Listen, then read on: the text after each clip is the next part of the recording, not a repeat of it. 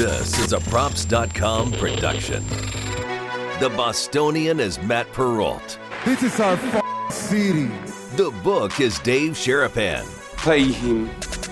Pay that man his money. Together, they are the Bostonian versus the Book. You covered 12. I covered. Follow the show on Twitter at Boston versus the Book. How do you like them apples? Bringing you the best insight on sports betting news, Matt and Dave's daily picks, and an entertaining and unfiltered dive into the sports betting industry. Here's Dave Sharapan and Matt Perrault. And here we go.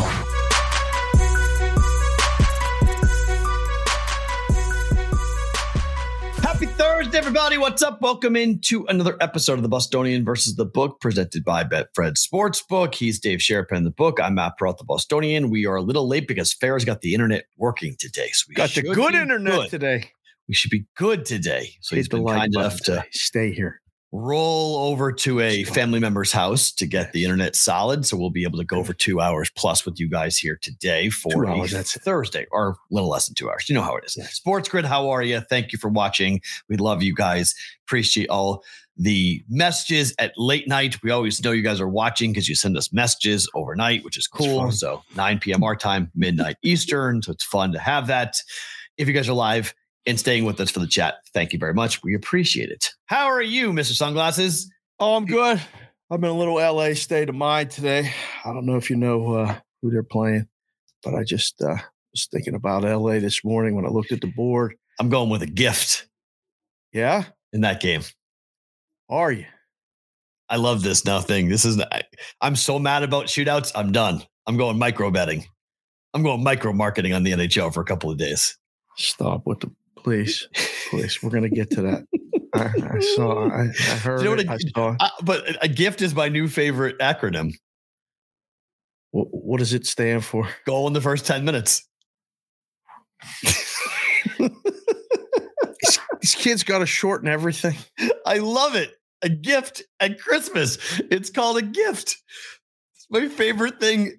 My favorite thing about today, I learned that last night. Everyone was like, because I was so frustrated about what was going on with the shootouts, because I think the shootouts are the stupidest, Mickey Mouse's dumbest thing ever. And it was just, someone was like, bet the gift. It's Christmas. I'm like, bet the gift. Yeah, goal in the first 10 minutes. It's a year fee for baseball. It's called a gift now for hockey. Yes or no? It's one of them things that when you hear, you go, why? And then it's awesome. And then you use it and embrace it because that's what their kids are going to call it anyway. Yep. So you say, okay, did you bet the gift? The what? The goal in the first 10. Oh.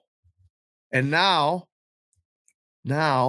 watch the influx of goal and first 10 betting or gift betting, gift giving, gift receiving. Oh, I love in the content world. I love it. It's so good for Christmas. Because we talked about it. It's so good. I will say this, though. I got to admit, and not try to call it any other book, but it is a little slimy what BetMGM does by making it the first 9 minutes now. They hawked a whole minute off of it. So it's from 0 to 8:59. And so it's not 10 minutes anymore at BetMGM. They're going, nah, we're getting beat too badly on this. Now it's 9 minutes at BetMGM. Not a fan of that. Go 10. I mean, it might be a move. So you think of it as something they're doing to beat you or whatever, but they're also doing it to be different and innovative. It's the only place offering 9 minutes or less, and the odds should be a hell of a lot better. The problem is they're not, but the odds should be better because they've shortened the window. 0 to 9, 9 to 16, 16 to the end of the period. It's 20. Yeah, it's amazing how the Euro models have continued to try to make everything like soccer betting. Right. Like it's just hockey and soccer are not the same. It's 20-minute periods. It's the first half or the second half. Like, what do you got to cut it up into thirds for? But that's micro betting. That's what everybody wants. More markets, more bets, more ways to confuse people, and more ways to take their money. That's what micro betting is. Or it's a way of exploiting soft turn lines. For who? Well, we're only ever talking about the professionals. We don't care about the public, right? I mean, public money doesn't do anything, right? Doesn't move anything, right? Absolutely. So yeah, we're talking about taking advantage of a soft market. We're talking about a professional taking advantage of a soft market. Well, until they do, and then they aren't able to do it any longer. That's until part of the limits become $25 on the micro markets, which we're not even headed that way towards the $25 minimum and maximum to go ahead. Well, that's the thing. The Euro model likes to talk about the micro betting and all these other things that it offers, but it doesn't offer the defense of getting beat. Yeah. So their defense is, well, these guys have figured it out better than us. We're just putting it up because we're trying to take advantage of the 99% of the people who are betting who may, want to split up their money or bet more. So now what do we do? Oh, just profile them and limit them to $5 a play. So they stop doing it. All right. So tomorrow is our 1-year anniversary. So if you guys haven't sent in a video, you can do so up until kickoff of the game tonight. Okay. That's the cutoff tonight for Thursday Night Football. So watching on Sports Grid, sorry. Hopefully you guys have gotten it in already. AskTheBVB@gmail.com. Send in no more than a 15 or 20 second video. Do it vertically. Hold your phone up vertically. Shoot yourself this way. Talk into the phone, and we will start to play these things throughout the show tomorrow for you guys who want to be a part of the 1-year celebration. We should have some other friends and family. We're efforting getting some stuff. People are busy at this time of the year, but hopefully we'll get a couple of cool things that will pop for tomorrow. To have them come on in. For people that have been on the show as well as people that watch the show. Yes. So I put that out to a few guests, if you guys are watching it. And I think for the most part, everyone that we've had on would say they had an enjoyable time and would come back on. So everyone that I sent it to, I said, hey, I need 10 to 15 seconds of just whatever you want to say to either Matt, myself, both of us, or the BVB brigade, the people that watch the show, both here and on Sports Grid Replay and wherever else you get it. Whether you just listen, that's fine too.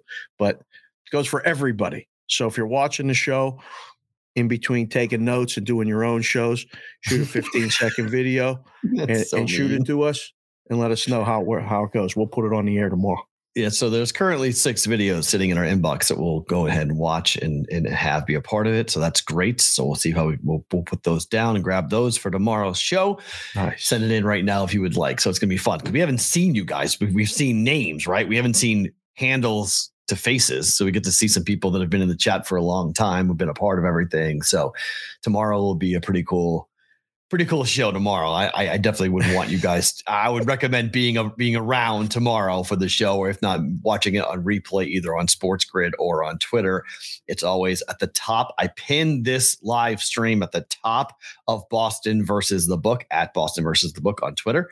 So if you ever miss the show, you can always go to Twitter there and find it, or YouTube as well, with just searching Bostonian versus the Book. All right. I am fascinated by this game tonight. Way more than I had been before. Just the Milwaukee-Memphis basketball game? Absolutely. Yes, for sure. No. Oh, good. Seattle against the 49ers. Oh, so the football game? Yeah. So you got to walk me through this a little bit because this is really interesting. Okay. Mm-hmm. So here we are with a number that one book, really now 2, but one book has this number off market. And it has sat there and it has not moved. The other books are at this number, the other number, and that number has not moved. Mm-hmm. So FanDuel is at 3, minus 118. Mm-hmm. Everyone else, including Circa, Westgate, everyone else is at minus 3.5, even money. Yeah, that's because this is what's really interesting. You live in Vegas, something that I have learned, and it's, I don't think I'm talking out of turn. I don't think they care if I say this or not. You can explain it more than I. Boyd uses FanDuel's stuff.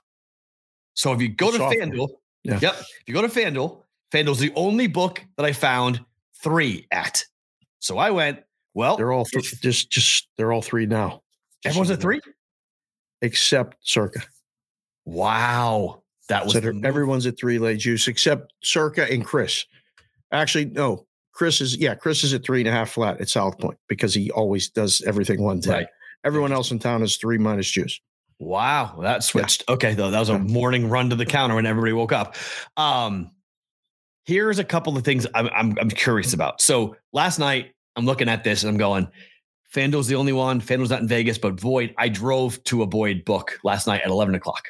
I was like, okay, I want 3. Was it open? 3. What? Was it open? Kiosks. They let you bet it? Yeah. Ooh, okay. It was 11:30 at night. It wasn't that late. I wonder who's watching it. So nobody's working. Book was closed, right? Book was darker than dark. It was there was nothing. TV's off, nothing. There was nothing going on. It was darkness. Wow. But the kiosks were on. Okay. So I went and bet 3, thinking that the rest of the books may come down, but maybe not. I didn't know. I mean, it may go the other way. I didn't know where the number was going to go. So I wanted 3. Right. I went and got 3. Right. It's just interesting that in Vegas, that does not get talked about nearly as much. That FanDuel's numbers are available in Vegas through Boyd. Right. Boyd can't advertise that, right? Boyd can't be like, come get FanDuel's numbers in Nevada. You live in Vegas, you can bet. Well, they could. They could. They're going to, the one downtown, didn't they dress it up yet? I bet hockey. I bet the same. The same thing that I found at FanDuel, I now find at Boyd. And it's really kind of wild to look at that and go, oh, there's all their numbers. Well, FanDuel's not available in Vegas. Yeah, it is. It's available at Boyd. You can go get the same, you get all the same numbers at Boyd. So if you're in Vegas, if you live in Vegas and watch the show in Vegas, and you ever see someone having a FanDuel number, you're like, oh man, I want that number. You can get it in Vegas. It's just not under a FanDuel name. It's under Boyd. So it's just kind of interesting to look at that and go, oh, all right, that's pretty wild. So I went and got that. What do you make of this? Because 3 has sat. Now everyone's there with them, but 3 sat for a good day plus and didn't move. Yeah. What does it say? Nobody can figure out whether Brock Purdy can win on the road or not in his first ever start? Well, it's the question whether he was even going to play. And then, sometimes the number's just right too. Like it's just, you're getting enough action, both sides. You're good with your position as a book, my guys down south, they probably need the dog more often than not. They always need the dog. So they don't need to go to 3.5 and give the bad guys any more ammunition. And other books are good just writing those bets at 3 and just letting it sit. Watch Chris. See how long the 3.5 lasts at South Point. Okay. I'll be interested to see that because it's 3.5 flat and Circa's at 3.5 even money, meaning if you take the 3.5, you have to lay 120. Bad guys hate laying that juice. They hate it. We'll see what happens with that number. See how long they sit there. So everyone else, though, 3 and they're like heavy 3s, 3 minus 15, 3 minus 20. Did you get 3 flat minus 110 or did you have to lay extra juice? 18. Okay. So let's see. Is that what it is now still this morning? It is. FanDuel. Now it's minus 104. FanDuel's at 3.5. Oh. They went the other way. Thank you for watching the show. I really. They went to 3.5. What? What? I want to thank you. Seriously. They gotta be either on the Twitter or on the YouTube feed live. Just hit the like button. Drop something in the chat to let us know you're watching because we really do appreciate it. That's awesome. That's good. Wow. So now it's minus 3.5, it's 104 at FanDuel. You have to lay 3.5, but you only lay 104. Yep. Or you take 3.5 and lay 118. Right. Or take 3.5 and lay 118. So it's just inverted. It's shocking. Like that's exactly what Circa's line is, except it's minus 3.5 even money and plus 3.5 minus 120. So 2 cents off. That's good work. That's good work by. How much money does it take? I know going 3 to 2.5 is significant, but how much money is 3 to 3.5? Today, it's whatever the limit is. So it's one limit bet, more than one limit bet? It's the right person just coming in and letting you know I need 20 dimes on -3.5. Okay. But I mean, but if you're at 3, now you could move it on air, I know, but I'm just saying if you're at -3 to go to 3.5, how hesitant are books to do that? I know going under 3, they're very hesitant. Oh, well, over 3. I mean, some guys aren't afraid of anything. They don't even, they fear nothing. So they'll move it. Guys booking out of their pocket will move it on a nickel. Books booking 100,000 a game won't move it. It all depends on your risk aversion. I'd say, like for me, and a lot of the guys that I know that are still doing it probably down south, it ain't no big deal. If you need the money, just slide it up to 3.5, go take a bet and come back. Okay. You get sided, guess what? There's more games tomorrow. It's not the end of the world. This game's going to be a tough game though. I mean, there's no doubt about it. What do you got? What was that? The cat? No, the kid. Home from school today? Sick the last 2 days. So. Listen to me. There's something going around. Bad. I don't want to set off any alarms. I don't want to talk, worry people, but there's 100% something going on here in Vegas. Auntie, our guy who watches the show and had the back surgery and all that stuff, he rehabbed. He went back to work. Of course, they worked him 6 days straight because other people are sick. Texted me last night, sick as could be. I said, take care of yourself. There was a lot of people in town the last few weeks. This rodeo, people from all over, and they brought all their shit with them. I'm telling you, there's a lot of stuff going around. Yeah, she could have gone to school today, but she's got a little cough and she's congested as hell. And I was just like, no, so just stay home. They have no homework this week.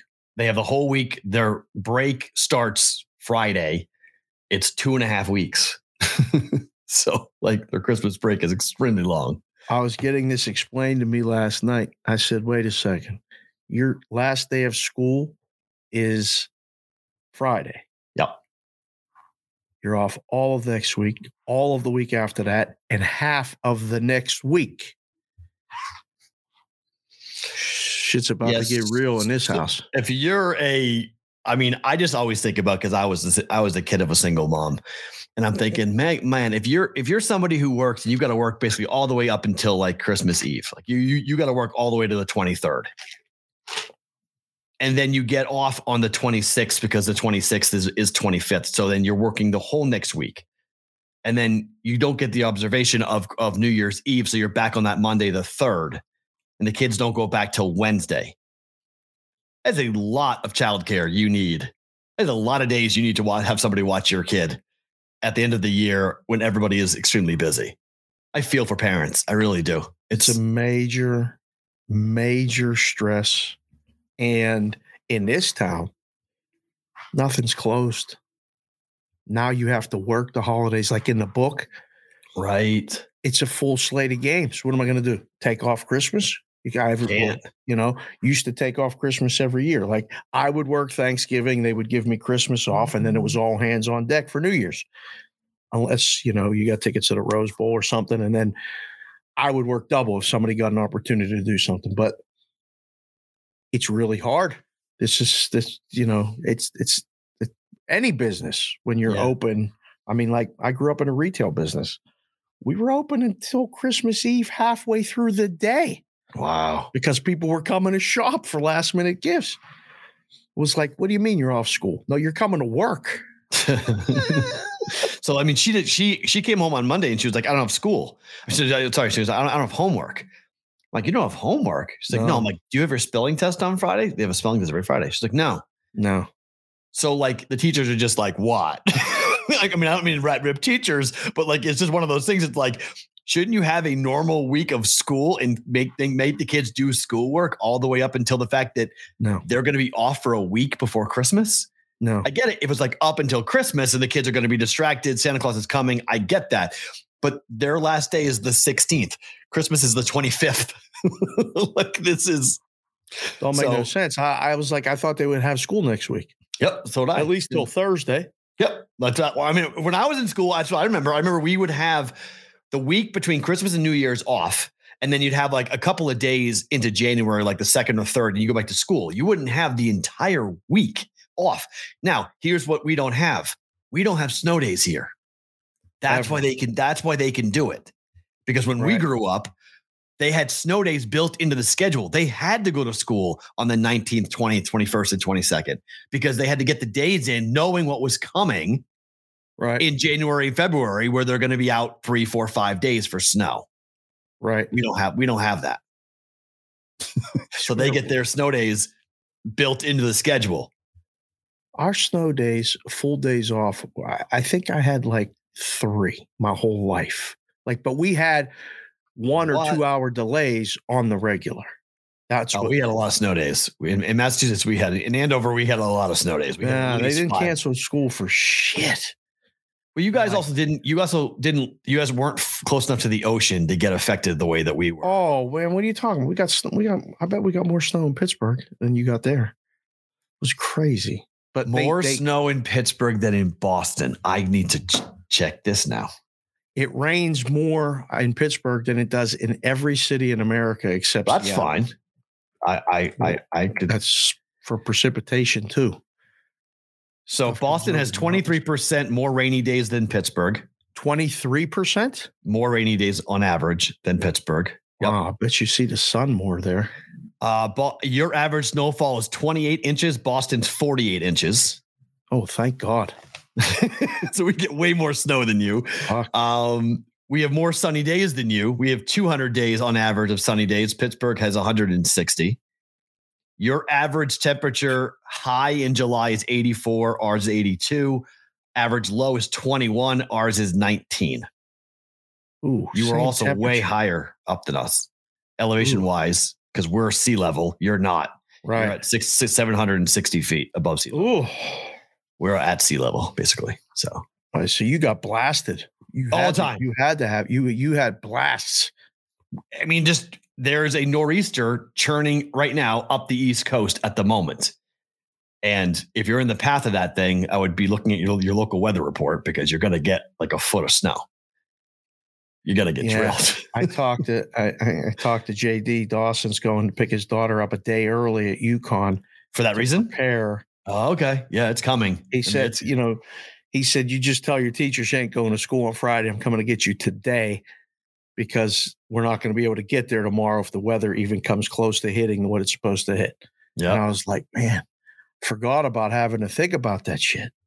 Oh, that's what we talked about yesterday. Like why people in the Northeast are grumpy all the time. Oh. You can kind of see it, like the level of stress. You're like, I got to get my kid from school. It's finals week for her, so she's got to take the final. If she can't take the final, she's got to go to class. Tell the professor, hey, I got to leave. My dad's got to come get me because the weather is coming. I can't get buried in Storrs, Connecticut. No one wants to live here in Storrs, Connecticut anyway. Now I'm going to get stuck here for the holidays. Get me the hell out of here.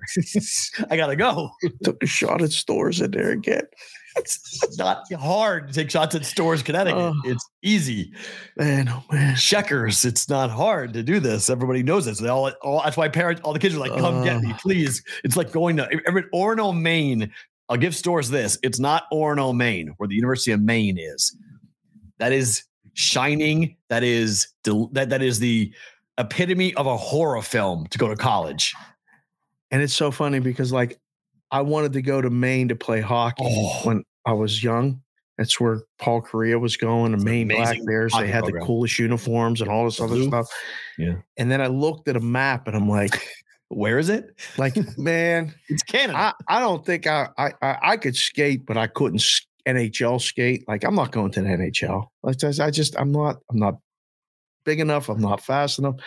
I ain't going to Maine to go to school. Look at this place. Remember looking at it, back then you had to look at pictures in a book. There was no internet. I was like, where am I going? That's awesome. Middle of nowhere. That's where you're going. Literally the middle of nowhere, which Buffalo is not the middle of nowhere, but it's kind of like bordering on Buffalo, middle of nowhere. So the forecast for Saturday is 3 to 6 inches or so. Snow. Yeah. The overreaction's already starting. Yeah. The freak out is already starting. Yeah. Did Benny Heist put something out? Oh, I got a tip. Benny, come on. We knew about this on Monday.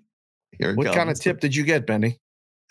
So, well, the tweet we have, so we can put it up from Benny saying, there it is. Just got a tip. The Dolphins bill total is about to nosedive. If you like 43.5, I would grab it now. Shocking. And I like Benny. He's a good dude, but it's funny. I was like, please do dive, by the way, because the wind gusts in Buffalo, 9 miles an hour. There's no wind coming in this game, guys. You know what the total is right now? 42.5? What? 44.5. It's the right move. Over. This game's going over. That's the right move. This game's not. Buffalo is going to score at least 28 points in this game. They're getting 4 touchdowns to themselves in this game. It's 44 everywhere, painted, and 44.5 at Circa. And one of the places down south is 44 with the juice over -15, which I don't agree with. Guys, if you're down there watching the show, whether it's in Costa Rica or Curacao or Antigua, I love you all. I'm impressed with your ability to continue to earn and do what you do, but don't start putting the juice on the fucking total. Just move the damn number, please. There's no need to start doing that. Don't do that. Just go to 44. Even on key numbers? It's a total. I know, but there are key numbers on totals. Move the number. Who wants to try to explain anywhere, let alone on your app, why it's 44 and I got to lay 115 if I want to bet over? I'm just going to go find another place that's 44 minus 110. I don't need to. I don't want to. What am I doing here? Just again, maybe I'm old. Maybe I'm just one of those guys that says they know and don't know and all that other stuff.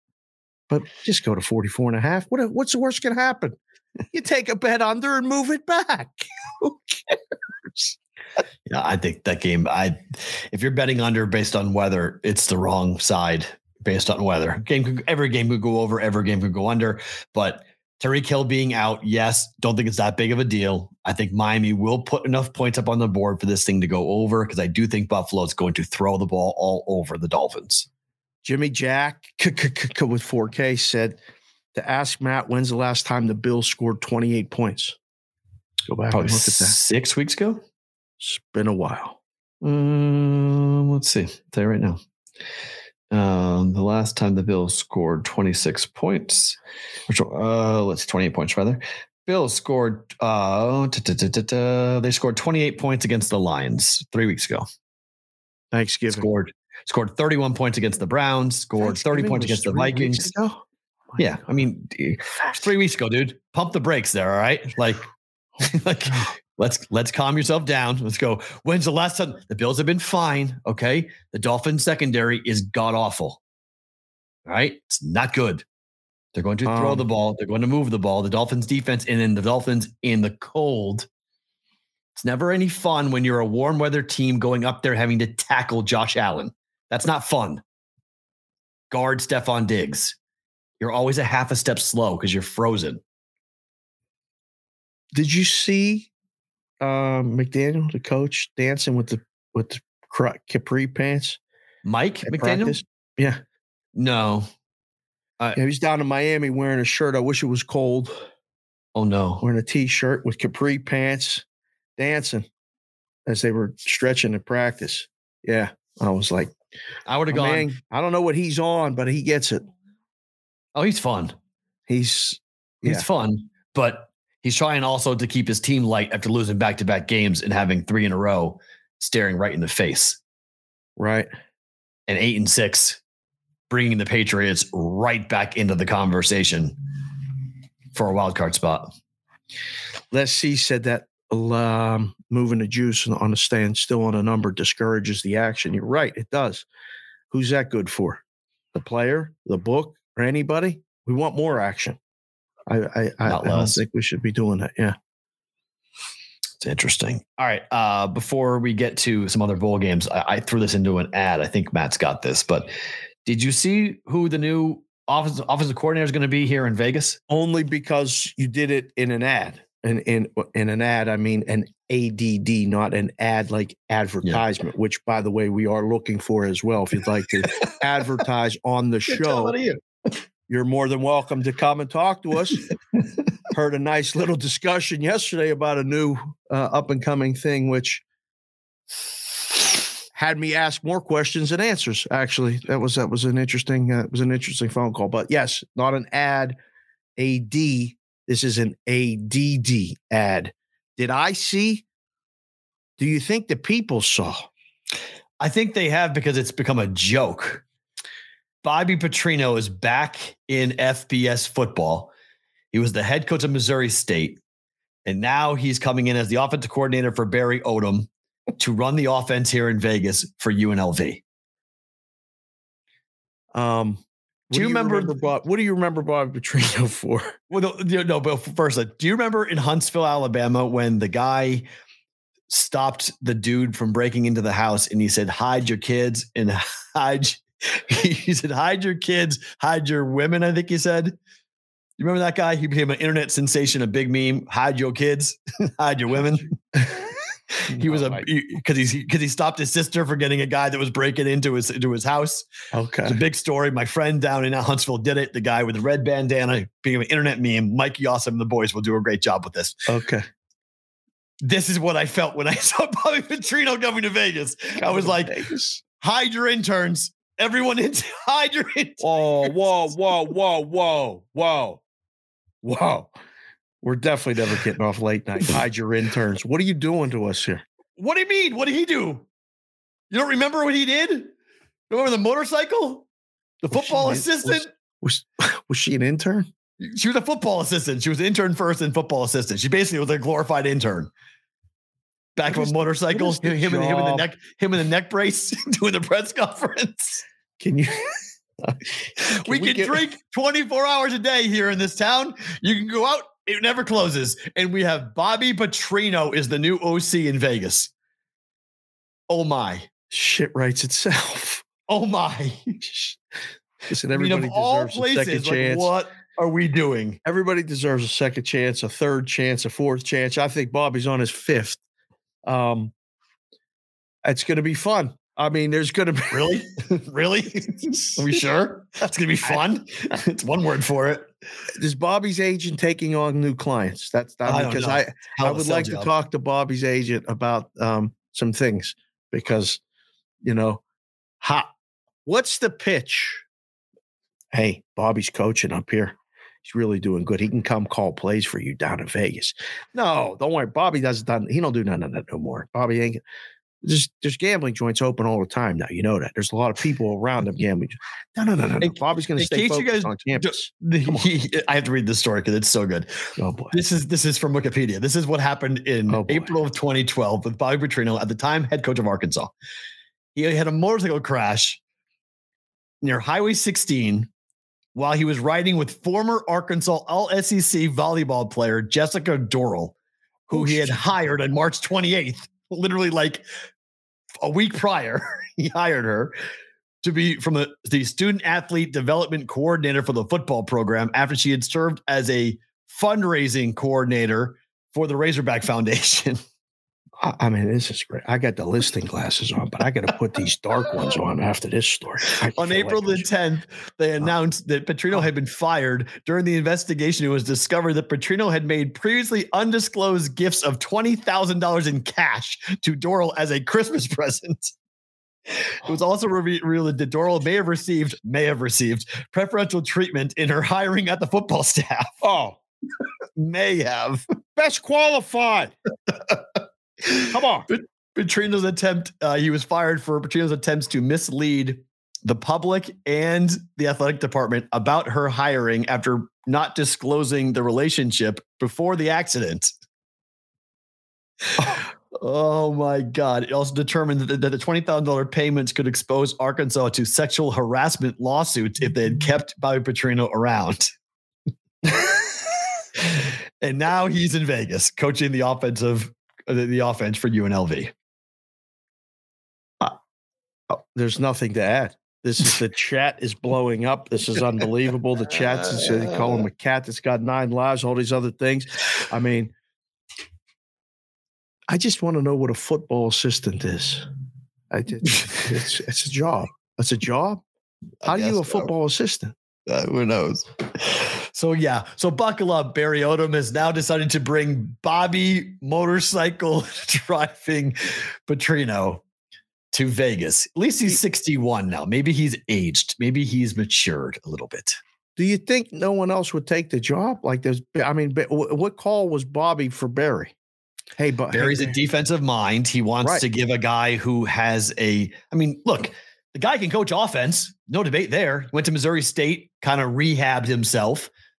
Maybe he wants to do the Nick Saban thing, like, hey, give guys second chances. Good coaches that screwed up, let's bring them in, give them a chance to rebuild their reputation, move on somewhere else. Give these guys credit, man. They can just take the next job wherever it's at and just move on. And there's no looking back. I heard a great expression. I'll repeat it for best thing about today, but it said there's a reason why the windshield is way bigger than the rear view mirror. It said focus on where you're going rather than looking back. You got to know who's coming behind you and keep an eye on it, but don't focus on it. Focus on what's in front. These guys, these coaches. Can you make the analogy that there are 3 mirrors looking behind you, then 1 looking forward? You could add to that. Is that going to end the argument of how big because there's 3 to 1? I'm just talking about. I know. I'm just playing. I'm just being a jerk. I'm just being a jerk. I'm just saying there's 3 mirrors looking backwards versus 1. Just hypothetically. Drew Brees is coaching college football, Mr. Sherapan. Just for the bowl game, though, right? Yeah, I guess. Maybe. What? Drew Brees is helping Purdue prepare for their bowl game. Hey, Prime started a whole new career coaching. Yeah. Maybe Drew's done with the announcing. He's done with the political stuff too. He's done with being he's done with the sports. He's done with the sports book stuff, obviously. Yeah. Oh gosh. They tried to kill him. You can't get Drew Brees. So now he's going to coach. Maybe if he likes it. Doesn't Purdue need a coach? They hired somebody. Purdue just hired somebody. Okay. He is, hold on. I know I just saw this. The new head coach for Purdue is Ryan Walters. They hired their defensive coordinator. Oh, okay. Yeah, they elevated him. No, sorry. No, he was in West Lafayette. Yeah. Okay. Ryan Walters to coach the Boilermakers. But, for the Citrus Bowl, Drew Brees coming back. All right. I guess I could see Drew Brees as a coach. Yeah. Man, Kiefer said the Purdue quarterback opted out this morning. Yeah. He saw Drew Brees coming and said later, I'm out. But he's having, in all defense to Aiden O'Connell, his brother passed away. He's in a really tough month. So could see him. I'm getting ready for the draft. Look, these bowl games are going to have a really tough time for the next couple of years till we figure out this whole name and likeness thing and what's the benefit, what's the value of playing in a bowl game. If you have any type of hope of playing in the league next time, you have no chance of, to wonder what you're going to do with that and how you're going to do it. Wow. Mo was on yesterday with me, Gabe, and Cam, and he said that Washington State has practiced twice. They get 15 allotted practices for these bowl games. He's heard they practiced twice. So twice because of opt-outs, injuries, all kind of other stuff. They've only practiced twice. They play tomorrow. Wow. So you get named a guy who's never coached. He's a Hall of Fame quarterback, but he's never coached to be the coach of a bowl game where the defense is still coming. They're still hitting you. And you're going to be the quarterback. And this guy's shows up, probably nice new pair of shoes. He gets all the gear and the windbreaker and is going to call the plays. I appreciate the fact that they do this, but it's hey, man, I could get career injured every play. What are you doing here? Right? So I don't know. The bowl game things is it's getting really murky It's getting really murky for the kids. Do you think there's ever a time where the books just say we're not booking this? Like it's too hard. That's a tough one because if you don't do it, you get called every name in the book bad. Come here. There's no, it's okay. Come on. There's no reward. There's no, and everyone else is doing it. So you may lose revenue. It's fine. It's fine. The cat's fine. Go ahead. She said, what do you need? Just say it. What do you need? I need a piece of paper. Okay. Here. Here. Go ahead. No, go. I found another thing I want. Okay. Then go. You're all good. Leave the cat. It's fine. She's having a fit because the cat's in here and she knows the cat's not supposed to be in here. So she's felt bad. She opened the door and the cat got in here. So leave the cat. You may see the cat jumping around in here. Who knows? I'll fine. Put the cat on the show. No, please no. It's super annoying. Hopefully he'll go outside and there'll be no problems. I think it's interesting because if you look at the bigger picture right now for you guys, bookmakers behind the counter, the information, it feels a little bit like the NFL draft to me, where like there are some people who are going to know more than you guys because they're closer and inside the program. And the bookmakers may find the information out late compared to what after the bet comes. Yeah, after the bet comes. I mean, the bet is always the best indicator. Right. And you have to know the difference is you can let somebody come in and bet a game regular for the limit and not move the number. Right. You can't do that in the bowl season because you don't know where this bet is coming from. Right. Whether you're being set up or they really do know a little more, something like that. And you go, damn. So now it just becomes a pure bookmaking mindset. Like just, I don't know nothing. Every guy I'm taking a bet from is sharp and it might put you on the wrong side of games. It's hard. But I don't think they'll stop taking the bets on it. There's too much business in general. I mean, the big bowl games, forget about it. We'll never stop taking it. Well, those are like NFL games, though. I mean, the big bowl games have so much attention. The kids aren't being distracted. Some are opting out, but the vast majority are not going to opt out because of the eyeballs that are going to be on those games. So when the playoffs expand, I'm just wondering, like, once we go to 12 teams or 16 teams, what does the Music City Bowl look like? Like, what does the I've been asking you that. That's I don't know. Like, why do they still exist? What does the Cheez-It Bowl look like? What does I mean, I think there are certain bowl games for like MAC schools. It's still a real big reward to those kids because 85 to 90% of the kids playing in the MAC are not going to play in the pros. Sure, there's 10%, 1 in 10 may wind up playing in the pros, but for those kids are going to opt out and not play in the bowl game. So the majority of the kids, like 1 in 100. All right. But like every once in a while, there's quarterbacks that play in the MAC that are, Ben Roethlisberger types, right? That are there. So like that guy's not going to play in the bowl game going forward. But I just wonder, like, what is the bigger picture for these lower level bowl games that are like like for instance, the Las Vegas Bowl. Okay. It was like the bowl game that's going to be played here this weekend in Vegas, Oregon State against Florida. Right. Right. So Anthony Richardson's not playing in this game. No. If you have a top 3 round talent at Florida and you're draft eligible and you're going out, you're not playing in this game. So like, while the brand name says Florida and the brand name says Oregon State, it's not really Florida versus Oregon State. It's not really the teams we watched all year long playing against each other. So the handicap, the number, everything is going to be affected by who's playing and who's not. Everything is affected. It's really tough. I mean, but don't forget, at schools like that, every kid behind them is probably an All-American. Like somebody's playing. You mean a high school All-American? Yeah. Okay. Yeah. Yeah. Right. The kid can play, right? At the SEC level, at the Pac-12 level, the kid, it's not it's not like they're just picked up kids off the walk-on squad and just said, hey, play. Like the kids behind the kids can play at big schools like that. So it's really hard. A lot of times, like I said, you put up numbers and then I love it. I used to love it from a book's perspective because it's pure bookmaking. It's pure your opinion, mine. You bet, I move it. I take another bet on the other side, come back and bet it again.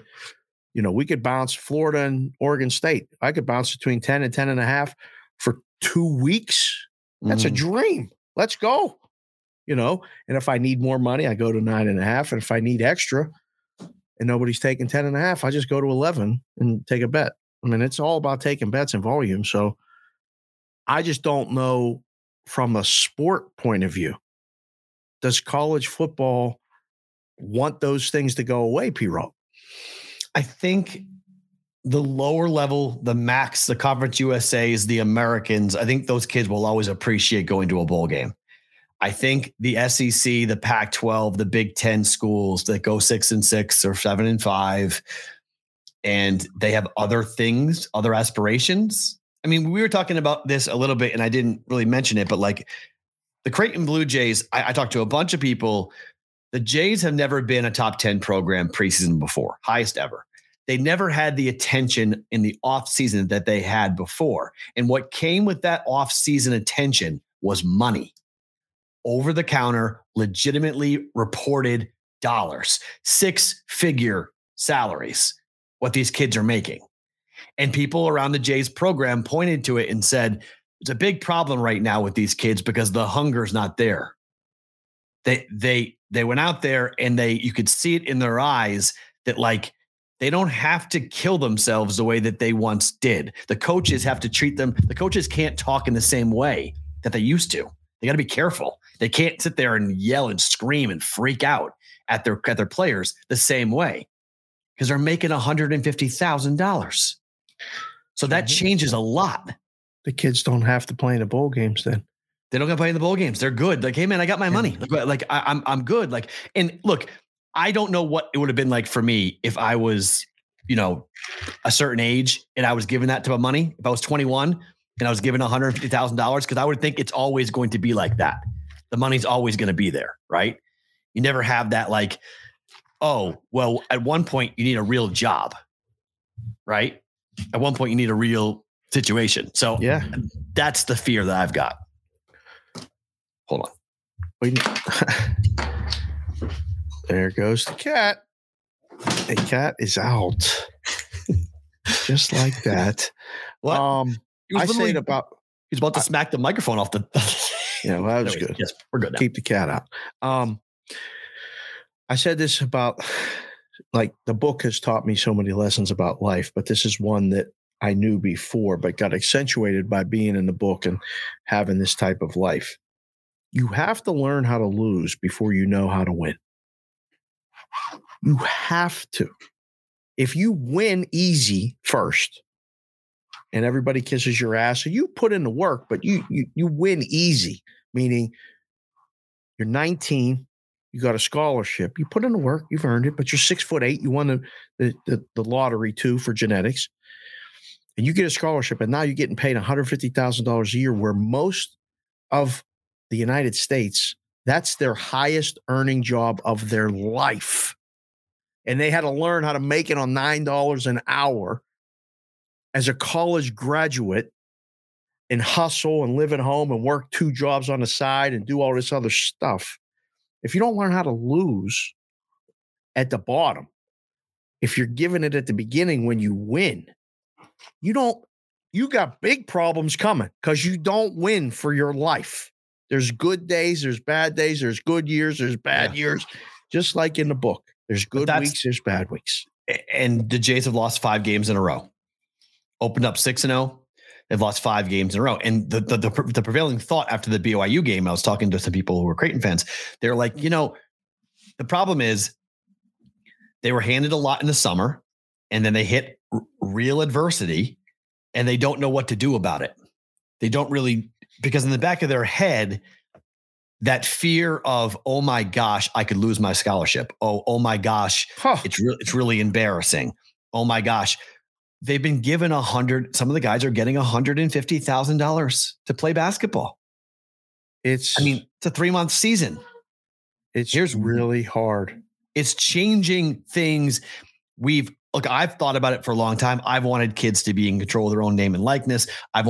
My idea for paying players wasn't to pay them in real time.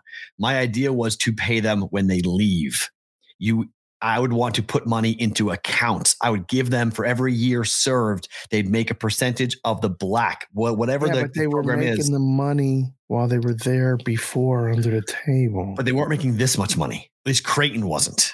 Okay. Creighton. Well, everybody, the bottom got raised up with all this, right? Yeah. Like the top guys were always getting paid, but now the bottom is raised up. I think at major universities, they were always getting something in the recruiting process. But once they got to school, most kids weren't paid directly when they got to school. They were paid in kind. What I mean is they got perks. They got cars to drive. They got special treatment. They got better houses. They traveled. They were flown home for Christmas by the coaches. They got things that other student body people didn't get, but they weren't handed checks like, here is $150,000. Here you go. Like it wasn't that overtly obvious, right? They were getting paid for what they were doing. They weren't appearing on billboards and getting paid or doing ad campaigns and getting paid. So like, yes, 100%, the kids were getting paid on the table. So we're taking that black money, that dark money, and putting it in the spotlight, which I love. But the problem that I've got is that you've got these kids now who are having to make business decisions, legitimately making business decisions about where they want to go to school, what coach they want to play for, because of how much money they might be making or how they can raise their brand versus this is the better place for me to be for life.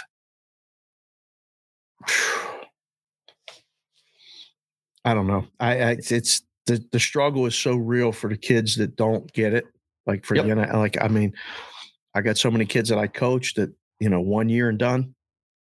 Either lost a scholarship, hated it, had to transfer, go to another school, quit playing the sport altogether, didn't do their schoolwork. There's a couple that have successfully made it through the first year and are back for the second. But it's a fucking job. It's a job. And they can take it away just like that. Just like us, just like everybody. Your job, it can change in a heartbeat, out of your control. You got to do what you can to make sure that doesn't happen. And you can do everything right and they can still take it away. So this takes away all of that fear, all of that uncertainty, and maybe a little bit of the hard work and the desire. I don't know. Yeah, the heart. I think it takes away the gun to the head. That's the problem. You don't do this, what happens? Well, I'll be fine.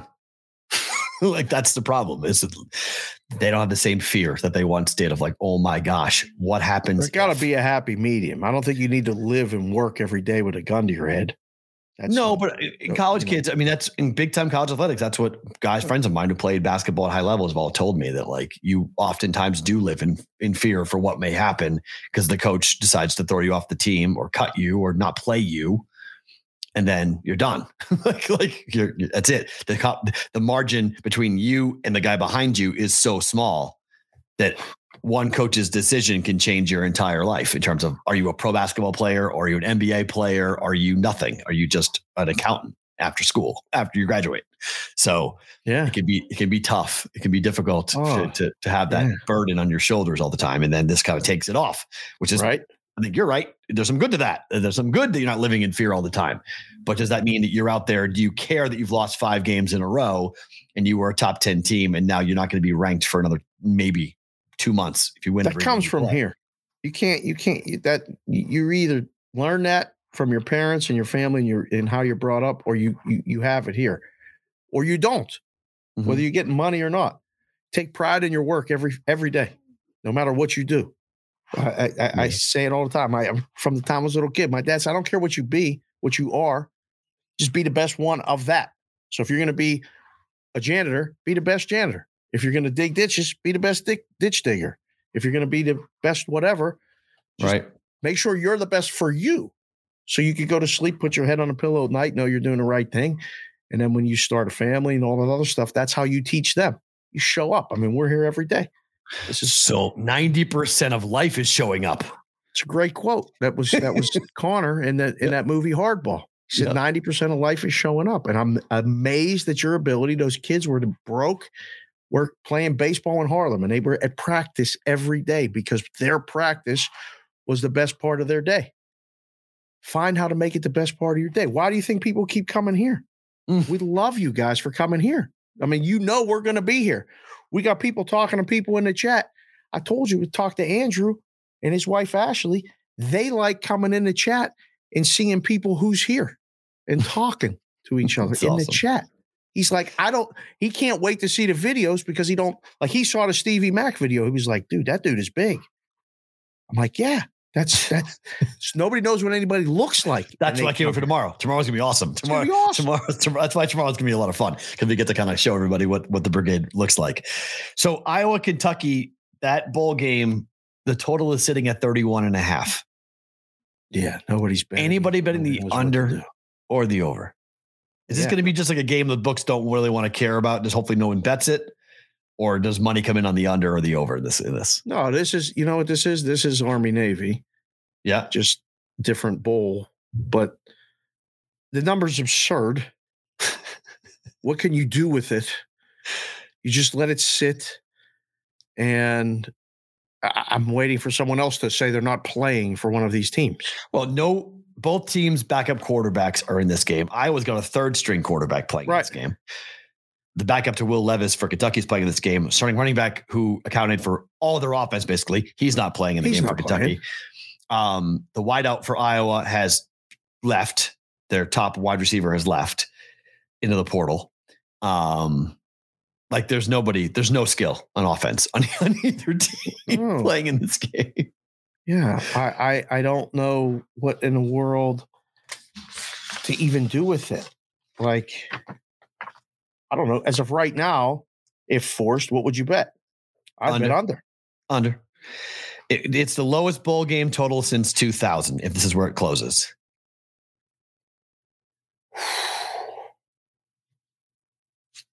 I don't know. If we're sitting there today, see a couple places. Yeah. In 1992, Arizona against Baylor was 34. That was the lowest since 1990.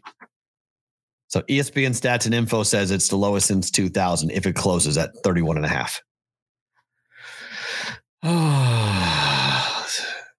Let's go to 31. That's what, if we're sitting just around, to see, we're talking about this. Yeah. Let's go to 31 and see what happens. What's the worst that can happen? Somebody bets us over. Right. Okay, so I'm going to play a game with you. Yes. So this is just from an offshore, but I'm going to steal it because I think it's fun. It's a fun little exercise. I'm going to give you a question, and then I'm going to tell you what previously last year the number was, and you tell me, are we going over or are we going under? All right? Okay, you confused me already, but go ahead. So I'll explain it. The highest scoring bowl game with the most amount of points, okay? Was the Rose Bowl last year? Nope. Western Kentucky against Appalachian State. Oh. 97 points. Oh, I thought there was 100 points scored in that game. Okay. 97 It wasn't 100 points scored in the Rose Bowl either? Last year, 97 points total. Western Kentucky, Appalachian State was the highest scoring bowl game last year. Okay. The current over-under for the highest scoring bowl game this year is 105.5 points. Wow. Is someone going to beat 105.5 points being scored in a single bowl game this year? Damn, son, that's a lot of points. You need a clean ride or you need a lot of mess ups, turnovers and stuff. What's the highest total of the bowl season so far? Good question. I think Western Kentucky is up there. 60 guys. If you see it you're in the chat, put the 70. Oh no. That's Incarnate Word in North Dakota State is 72.5. Okay. North Carolina, on Oregon. Friday, tomorrow. North Carolina, Oregon is 71.5. I think that's the highest. That's the highest of like the marquee bowl games. No, that's the highest of all the bowl games. That's the highest of the bowl games, right? Yeah. 71.5 is the high. So can Oregon, North Carolina get to 105.5? Kansas, Arkansas is 68.5. That's a good one. TCU, Michigan 5. I'd go under. I would too. That's a lot of points, man. They're expecting it. I mean, this book is setting it at 105.5 for a reason. I can't believe it because last year was 97. And I'm like, okay, so what? You must have numbers that's projecting that one of these bowl games is going to turn into a 55-50 type of game. No, this is you put it up like that to make sure you don't take an over bet. You put it, but you must know that an over situation could happen then. No. You want to pay the under? We're just trying to find the number. The worst thing I could do is put up 95.5, and the first bet I get from a limit player is an over. Then I go, oh shit, what is the number? Okay. If I put up 104.5, the first bet I take is under. Better damn well be. Because if it ain't, I better go look at the bowl games and go, shit, why is this an over bet? So I need to set the ceiling ideally with the first bet. 104.5. That better be the top. 105.5 is a number. 105.5. That's the number you can bet. 97 last year. It's a full touchdown more. They added a touchdown more. Oh man. I don't know. What do you think? Let's see. What do you think, Whitrock? Bet smart. 105.5. You taking it for the over the under highest scoring bowl game? Put it in the chat. I'm going under. That's the number, 105.5. Would anybody step up to the counter with $100? You got to, that's a comfortable amount for some people. Maybe that's a peon amount for other people. But if you had a free 100, would you bet that over or under? That's not a call to action for anybody that's even questioning that. No. We're not going to. We can say that on the screen. We can say we're on the screen. Right. We can say on the chat. Go in the chat and say over or under highest bowl game. 105.5. I'll be surprised if anybody says over. All right. Single team total last year was 59 for Western Kentucky. Over under 59 points being scored by a team this year in a bowl game. You know me, I'm an under guy. I would say under. Well, if we're going to go under one, somebody's going to put up 60. What the hell game somebody put that North Carolina, Oregon game, somebody might put up a 60 spot. That's actually a good one. So we're going over on that number? So under for the game, but over for a team total? No, I want under. 59, 60. Jay Galper points. Said over. Tyler BetSmart said over. Over what? Individual or for a game? For the highest bowl game. Highest over 105.5? Oh my gosh. That's what Tyler and Jay said. JG.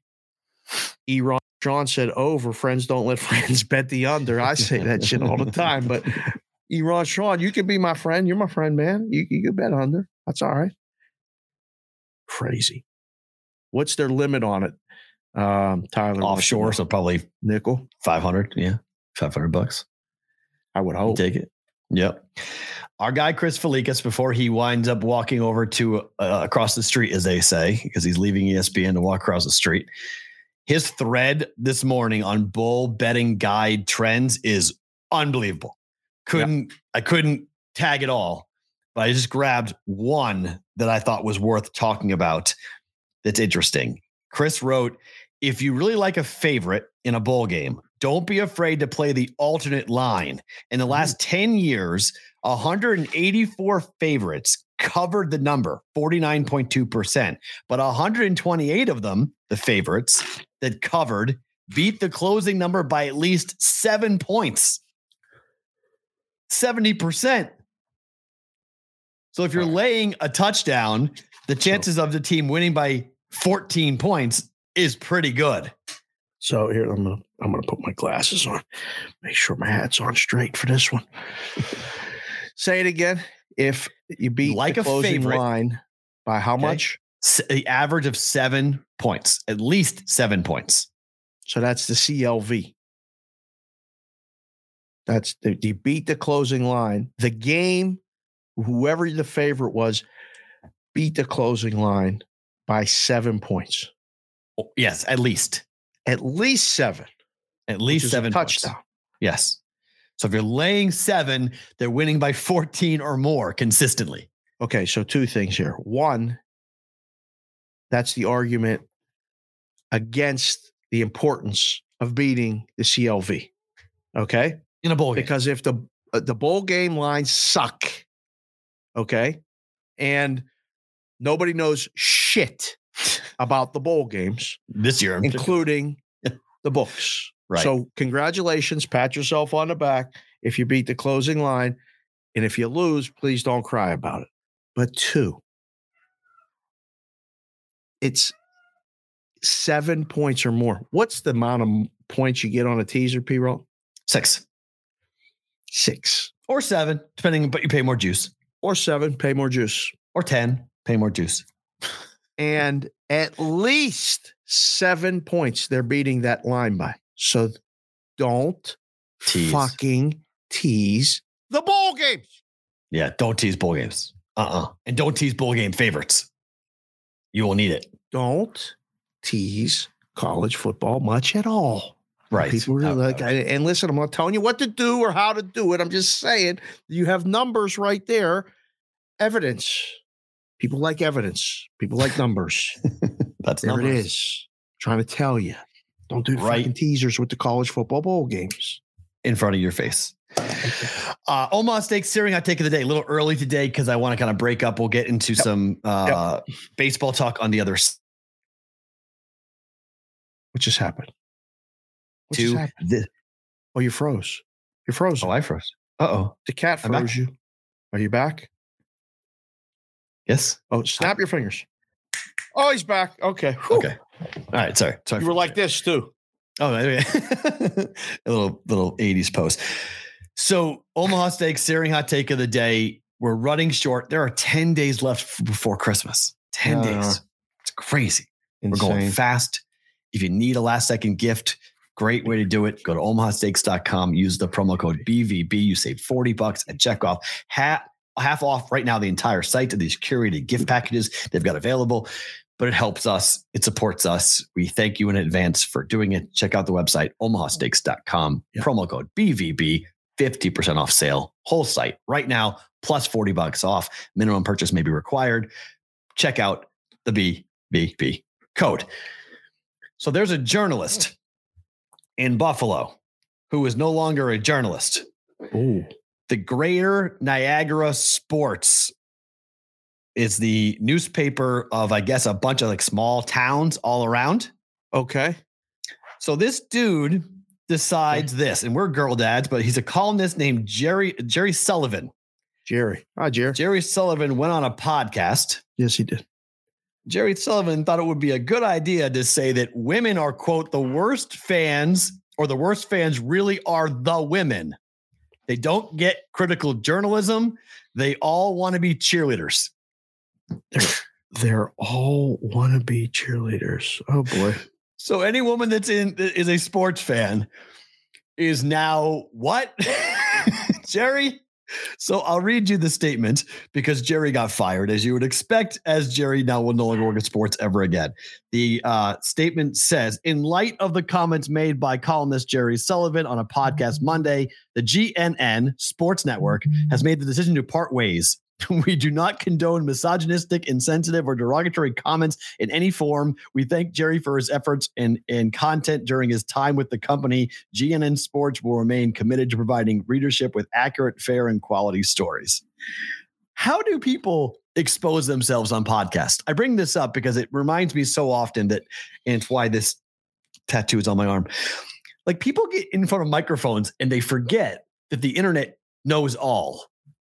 Like, it was a small podcast this guy went on, like just like a local. He looks like in the podcast, he's on some like rinky dink little tiny Buffalo, tiny basement podcast. Right. Thinking I can say whatever I want on this. No one's going to find out. No one's going to know. Yeah. If you're a young person coming up in this industry, every single time one of these things are in front of your face, you better watch what you're talking. Watch what you're saying. Just think. Well, this is the problem. This is what this guy does think. He was honest for a second. He said the quiet part out loud. Maybe. 65-year-old guy's been around for a long time and just decided that, okay, now I'm going to burn my career to the ground. Like, how do you say that out loud and not realize, yeah, I'm going to get into a lot of trouble about this. This is a really bad idea. Was that live or was that recorded? It was recorded. It was a recorded podcast. I mean, I didn't see the podcast till I saw the tweet that came out. And when the tweet came out, everybody said, what did he just say? And every female in sports had it on their timeline yesterday going, I don't know who Jerry Sullivan is, but I'm not really happy with the guy named Jerry Sullivan in Buffalo.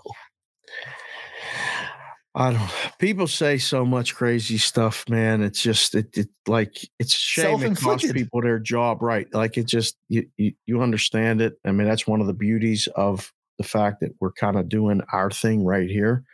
Doesn't get more searing hot than that, though. That is about as searing of a hot take as you're going to get when you tell all women who like sports they're nothing but cheerleaders. Yeah, I mean, woo.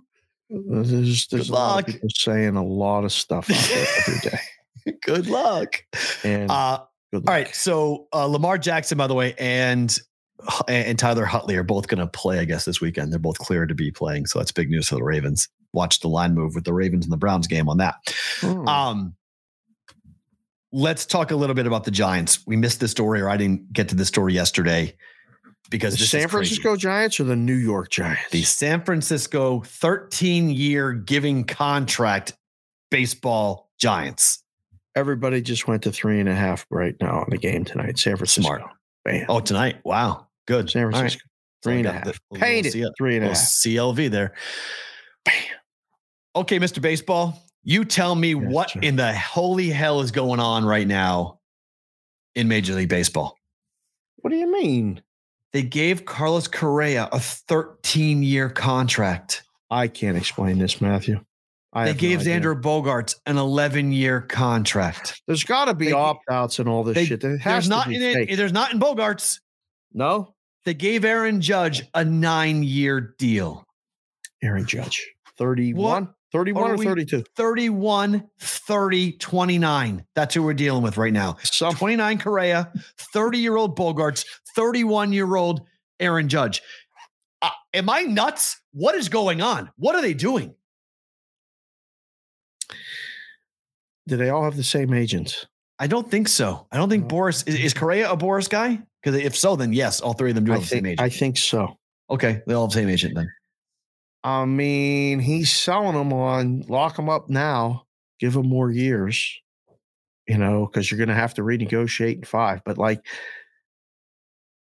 I don't know what they're thinking. One of the clever Twitter follows that I follow about baseball, I think it's Baseball Be Smile or something, but he posted a video of an old timers game.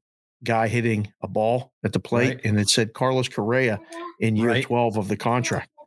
Yeah. And I laughed. I was like, nobody's thinking about the end with any of this stuff. Right.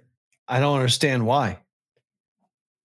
I don't understand why. I mean, we've seen this in real time in our eyes. We've seen the contract that was given to Albert Pujols, and we saw what happened to the Angels and how they were just destroyed by the end of that contract. They were just praying for someone to come and get it, and nobody would take it, and it ruined them. And now you've got these teams, the Giants. I mean, I guess they always were like, look, it's fine, we'll float it, it's good. Where are we going to be in 13 years? Give them. It feels a lot like trading prospects and being like, we'll worry about that later. We want to win right now. We don't got to worry about this. Like, this guy will help us win today. Sign him today. In 2035, we'll worry about that some other time. Don't worry about what goes on there. Where are you going to be in 13 years? I don't know where I'm going to be in 13 years. I mean, when I was 30 years old, I didn't know where I was going to be in 13 years. God, in 13 years, our kids will be 21. Right. Just for the record. Yay. I don't even. It's insane. Can't even imagine what that celebration is going to be like. Whoa. Isn't it strange though? There's teams like Tampa that just will not get caught up in it and just keep winning.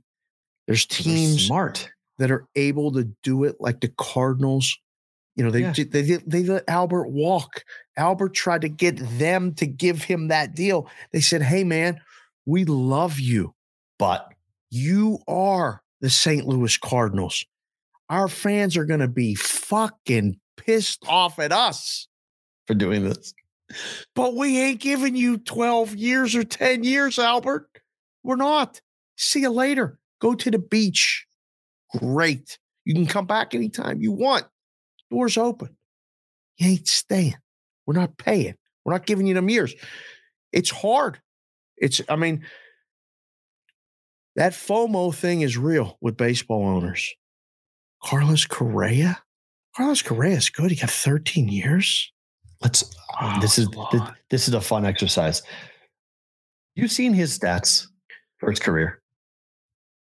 Not recently. Okay, so this is one of I went through this the other night when this contract popped. I was like, this actually is crazy. Carlos Correa in his career,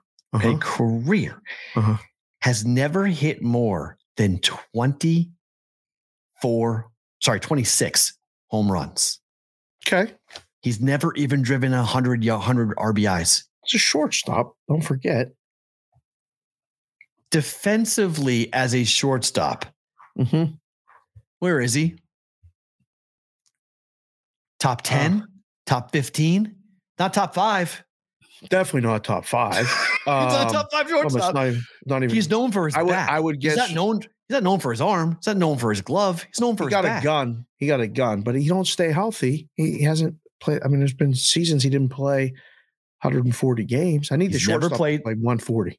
153 is the most he's played in 2016. By the way, which was 6 years ago. 99, 153, 109, 110, 75, 58, 148, 136.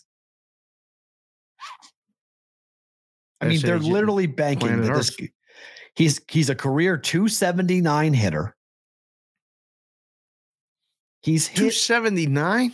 Yeah, 279 average hitter. He averages hitting 19 home runs a year, averages driving in 69 RBIs a year. It's a hell of an agent, man. They gave him 13 years. 13. That's 1 and 3. 13. Baseball's drunk. I mean, there's no other way around this. A 31-year-old got 9 years, a 30-year-old got 11 years, and a 29-year-old got 13 years.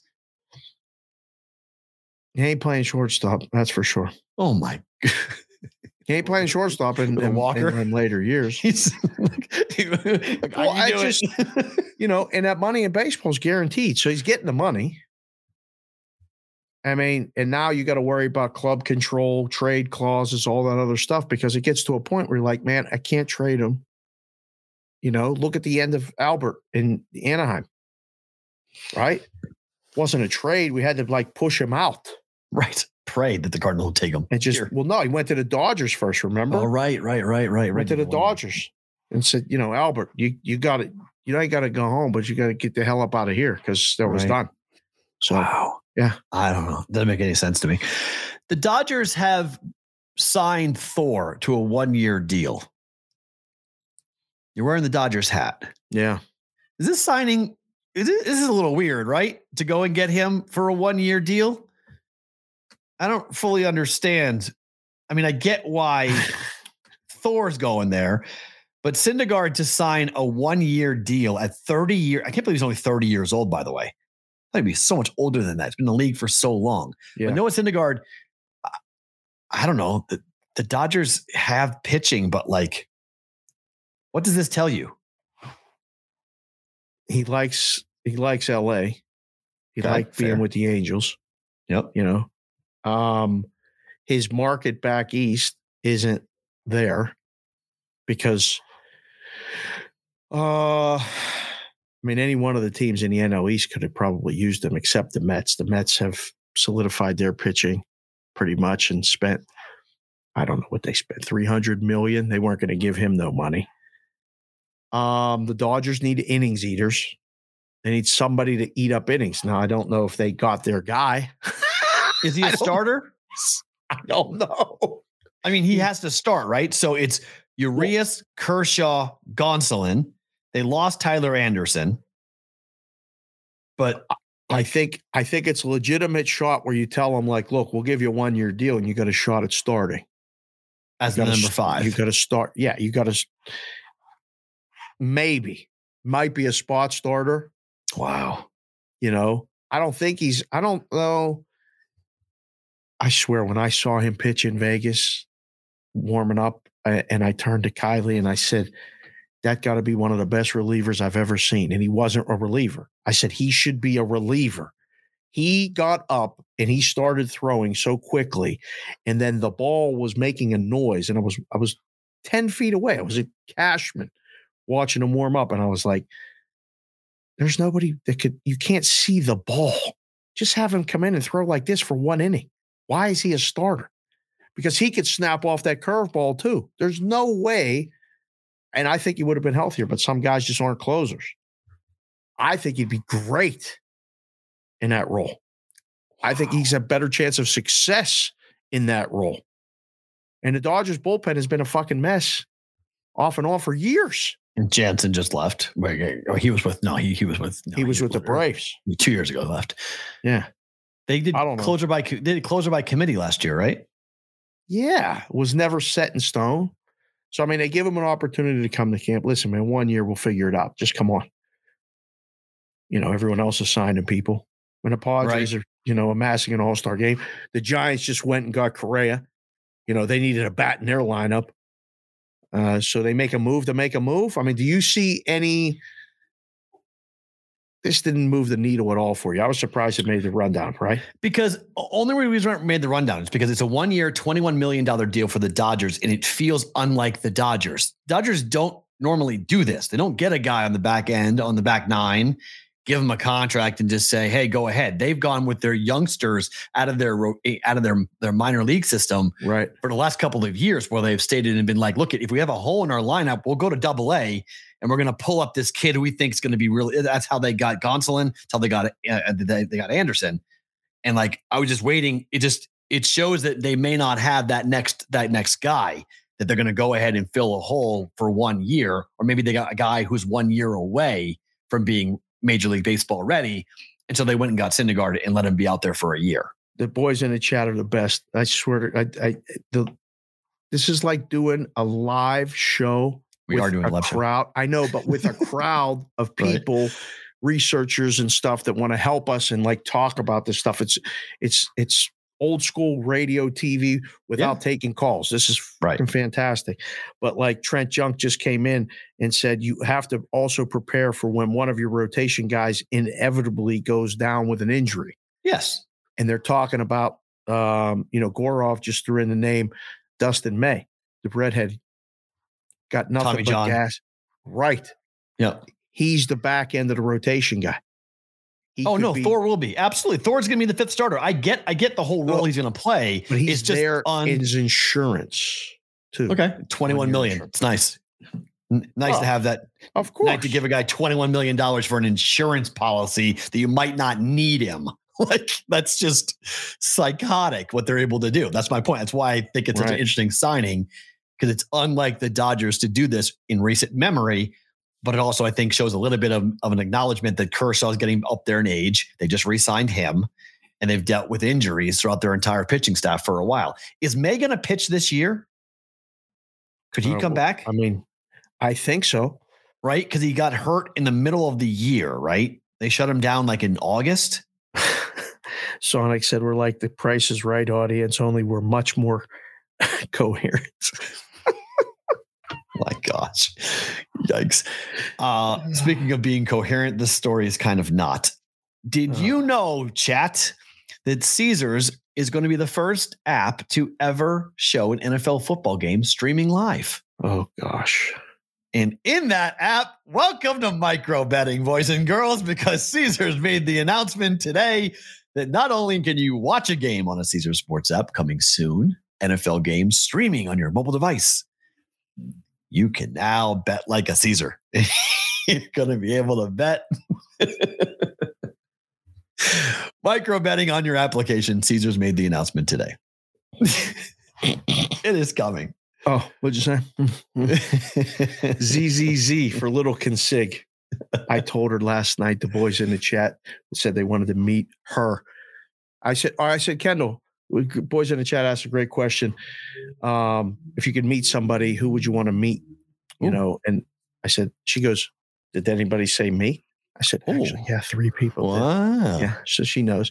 The micro betting thing, you know how I feel. It's too much. It's annoying. It's but in Europe, just so everyone knows, in England, you can bet on a soccer game. Yeah.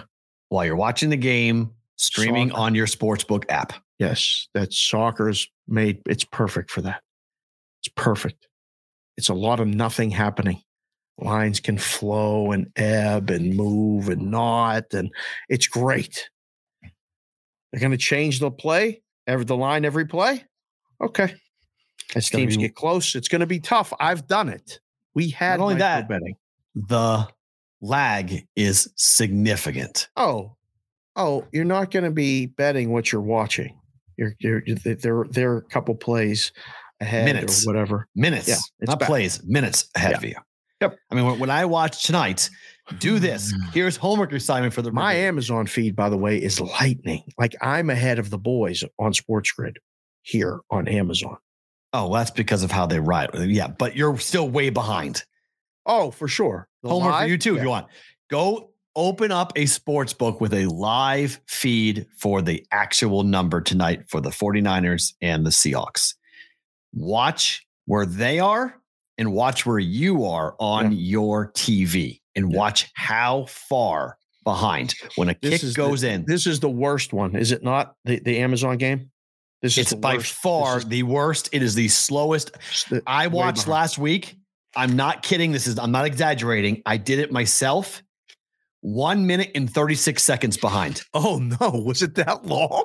1 minute and 36 seconds behind. I watched a kick go through, a kick get scored on the app, watching a live feed. Click. Wait. They hadn't even made the decision to kick the field goal. They hadn't even made the announcement. Oh, here comes the field goal unit. When it was on my feed, on my app, saying the field goal had happened. Oh, that's fun. 96 seconds behind. Then it went through. I was like, I tweeted, I cannot believe how slow, how far behind.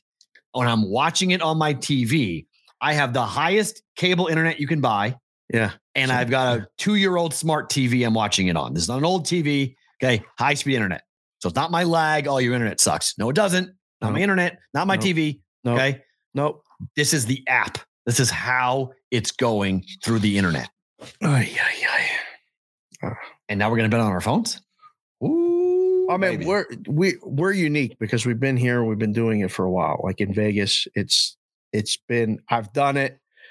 We did it back in the day. We were putting up first down markets, whether they were going to get a first down. I mean, and sometimes they got a first down on first down. So we had to put it up 8 seconds. They broke the huddle, take it down. The play happened. We're like, shit, take it down, put it up, take it down. We spent more time putting it up, taking it down, taking no bets. It's a lot of much ado about nothing. And it's very stressful to watch the game and try to bet every play, result of the drive. I love that bet. That micro bet is fun. The drive result. So they get the ball, opening kickoff goes down, touchback, drive result. Punt is favored. Touchdown is next, or field goal is next. Touchdown is next. Nothing or turnover or something. Turnover and downs is the other one. And the odds change. I don't know how deep they're going to get on this because, I mean, you can do, will the next play be a run or pass? Will the next pass be an incompletion or completion? The bets are available for like 4 seconds. Mm-hmm. In the summer, I was back in Pittsburgh for that baseball thing, and I saw them putting up every pitch, the speed of every pitch. Now, they didn't change the number. It was 89.5. They just kept changing the juice. When Androlis Chapman was in, throwing 100 every time, and the number was 89.5. By the time he threw the 8th pitch in a row, it was minus 300. But you've already made how much money that you can go ahead and roll it over. Right. Good. Right. So 89, good. Right. We'll do it again and again and again. I don't know. Somebody in the chat said it really well. Do you think this will help? We're blacked out from baseball games here in 6 markets. So dumb. It's the dumbest thing ever. Are there going to be blackouts on the sportsbook apps? Of course. Really? There has to be. You're geo-targeted. It has to happen. They made the announcement. Major League Baseball said that they are starting to address that issue of blackouts soon. They may knock them all out because the regional sports networks right now are having their own problems. And so Major League Baseball might just say, look, we did these deals to protect you guys. You guys are so fucked up that we're not protecting you anymore. Open season, watch it, because they've got the Major League Baseball ticket. They would rather be able to offer it to their customers. Like New England, NESN has owned the Red Sox forever because the Red Sox own the New England Sports Network. They own 85%. The Bruins own 15%. They started charging people to watch in New England app games $30 a month. To have the NESN app to watch the Red Sox on the NESN app, because you can't watch it on the baseball package, whatever they call it, extra innings. You can't watch it in New England. You can't watch the Red Sox. So if you want to watch the Red Sox on your phone, you could now you can. You pay $30. People in New England are like, get out of here. So it's a mistake. It's a huge problem. Major League Baseball looking at that going like, what are you doing? Like, we're charging $25 a month. You're charging $30 a month for one team. We're giving you everyone. And you're going with one and you're keeping that money. We want that money. So now if we don't let the regional sports networks protect the blackouts, open it up to everybody, well, then those types of deals go away. So that I do think baseball is going to have those at least on some level. Like Des Moines, I think has 5 teams. Omaha has 4 teams. Vegas has 6 teams. Like, it's just stupid. You can't claim this market as a secondary market if you're in Seattle, and they do. No, Seattle, you're good here. Oh, what are the 6 then? It's both San LA teams. San Francisco, Oakland. Yep. Those 4. Dodgers, Angels. Those 4. Diamondbacks, Padres. Rockies, right? Oh, Padres do too? Padres are blacked out because we get the games on cable. Okay, right. So it's the whole state of California. So it's 5. And Arizona. 6. And Colorado too. Rockies are blacked out too, aren't they not?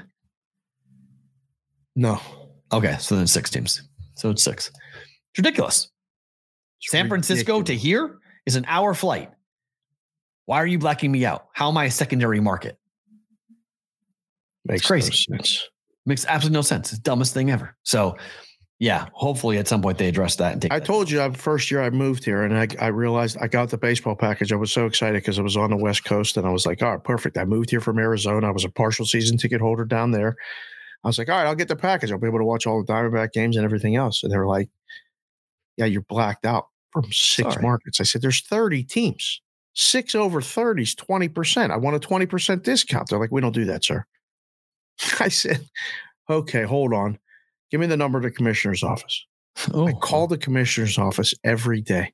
Did you really? Yeah. The woman's name that answered the phone was Sharon.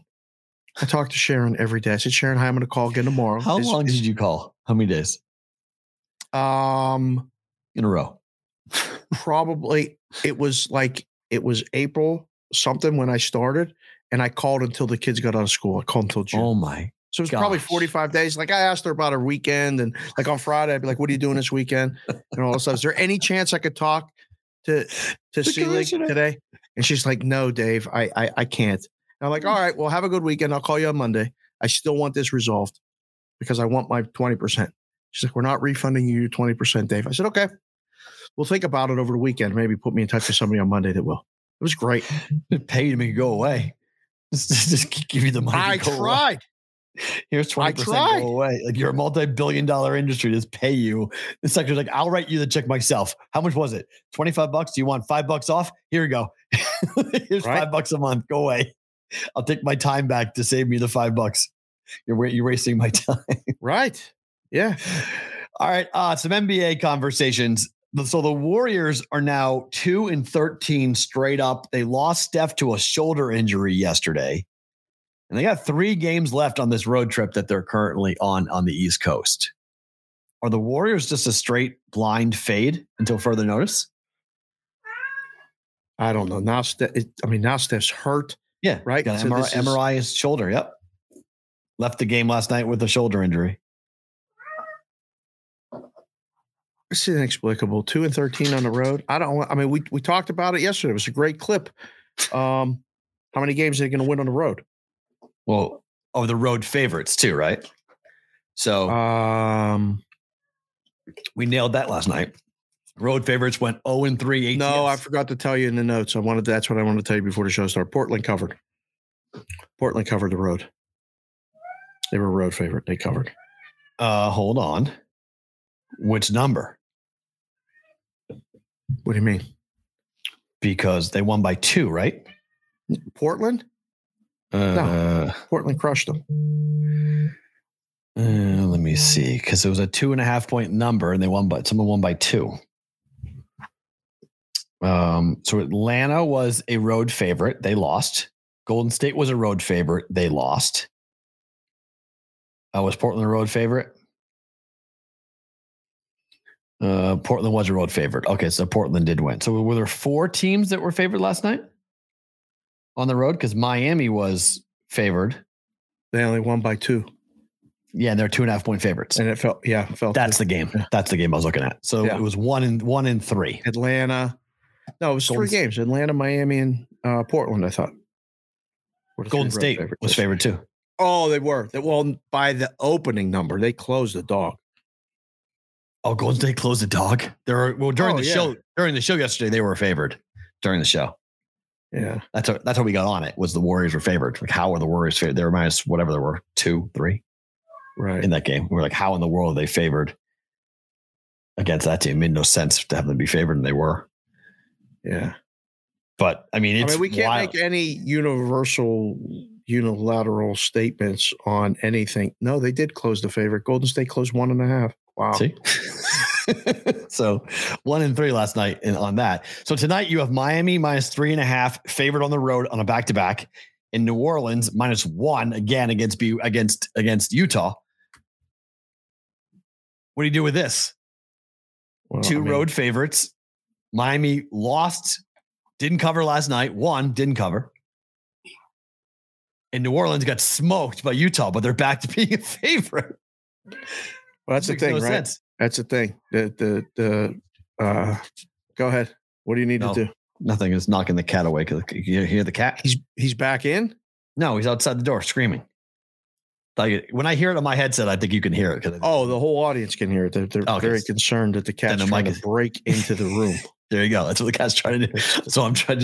I throw it under the table to make him go away. See if he goes away. What do you do? I can tell you what the book does. They put up the same number they put up last time, regardless of the result. It was 2. Utah -2. It's 1.5 now. No, it was New Orleans -2. Now it's 1. Yeah, that's what I mean. It was New Orleans -1. Oh, it's picked now. The betting market has spoken. Yeah, I mean, I don't know what you do with Utah. I mean, Utah to me is such an interesting team because at home they're a really tough team to beat. Now it's a tough place to play. Obviously, you go up there, not a lot to do. Guys aren't focused. 7 games in a row. Zion was unbelievable. He wasn't very good against the Jazz. Did they have a bounce back game or did they lose back to back? Do you like this? By the way, this 2-game road set? I don't like it either. It's really hard to bet the second game. Is it?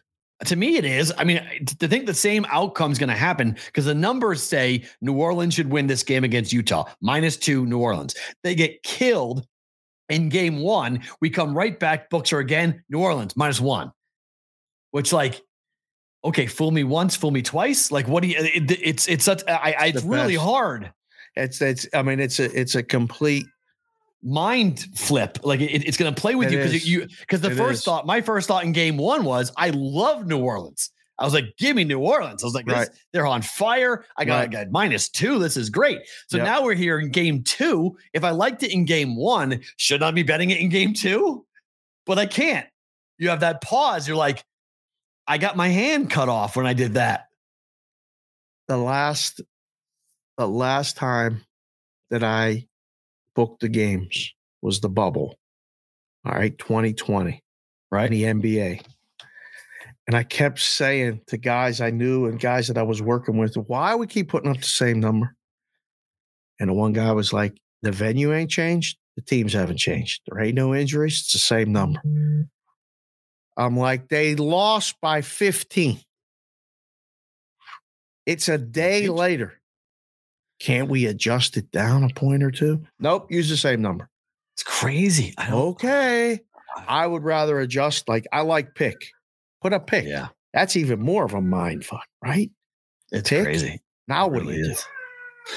Sports Grid, thank you very much. Tomorrow is a monster roll call Friday. You do not want to miss tomorrow at all if you're going to be with us. 1 year anniversary show for BVB happening tomorrow. Twitter and YouTube, don't move. More to come here with BVB. All right. Let me ask you a question. This is one of my hypotheticals that you're going to like because there is no answer to this and you're going to be frustrated by it, but I don't care. All right. So the NHL, when you lose a game via shootout. Yep. Where does the loss show up? At the end. No. There's 3 numbers, right? Yeah. So the Boston Bruins tonight are 15, right, 0, yep, and 1. Right. Shootout loss. When a team goes to a shootout, right? Or overtime loss. It was a shootout or overtime. It's both, right? I think it's both. Yeah. Yeah. But it's not a loss in regulation. No. Would a book ever give a partial credit to a bet for a shootout loss on a money line bet? Can't say the books will or will not do anything. The shit's changing every damn day. I don't know. Isn't it hard enough to figure out? Like, do we want to make it soccer betting where we have 90-minute result? We have extra time. We have this. They already have. They already have that. Those markets exist now. In soccer. No, in hockey, I can bet that's first period, second period, third period, or 60-minute result in regulation. Right. I can do all that. I can already bet that. Isn't that enough? No. You want more? I want not more. I want if the bet goes to a shootout, that my money line does not lose entirely because the league is telling the teams you haven't lost the game entirely. You get something for going to overtime. You get a point. I watched a great third period of Vancouver Calgary last night. This is what I'm talking about. This is what I'm talking about. This is what I went to bed, pissed off, mad. I thought I was sick yesterday. I laid down. I slept for 3 hours. I got up at 5:30. It was pitch black everywhere. I was like, what the hell is going on? And then I was like, all right. So I started watching that game. I got so pissed off. That's why I went to the book. Because I was so mad, I was like, I got to go do something because I can't sit in this house right now because I'm so frustrated by watching this game because I lost another bet based on Mickey Mouse hockey. I think I lost 3 in a row. Lost 3 money lines in a row on Mickey Mouse hockey. Yeah, but you won like 6 in a row before that on the hockey. Doesn't matter. I'm still losing bets on shootouts. If I lose a bet, I lose a bet. I was on Maryland last night. Maryland was dead after the first 5 minutes of that game. Not even. Yeah, done. They were down 61-20 something at half. That it was 27-4. Pathetic. 27-4. So bad. Okay. It was easily that is big X. I'm wrong. Horrible handicap. Dead wrong. Right. Maryland walk off. I'm done. Yes. That bet I'm fine with losing. My fault on me. Right. A bet going to a shootout. Yep. And me losing on a shootout is the most annoying thing right now in my betting world. Nothing pisses me off more than that because it's not determined by how the game is played. Markstrom was bad in the first 5 minutes, gave up 2 goals real fast. From then on out, he was fucking amazing. Great. He was exactly how I thought he was going to be. He was on his head. He was great in overtime. He was phenomenal in net between the pipes for Calgary. He gave up 2 goals early. He was soft. Okay, fine. But then they outscored him 3-1 the rest of the way. So 3-1. Take out those 2 first goals. You can't, but Vancouver's in there. Both teams had really good chances in overtime. Markstrom had a breakaway they stopped. It was phenomenal. And then we determined that game by Mickey Mouse breakaways. It's so bad. It's worse than soccer.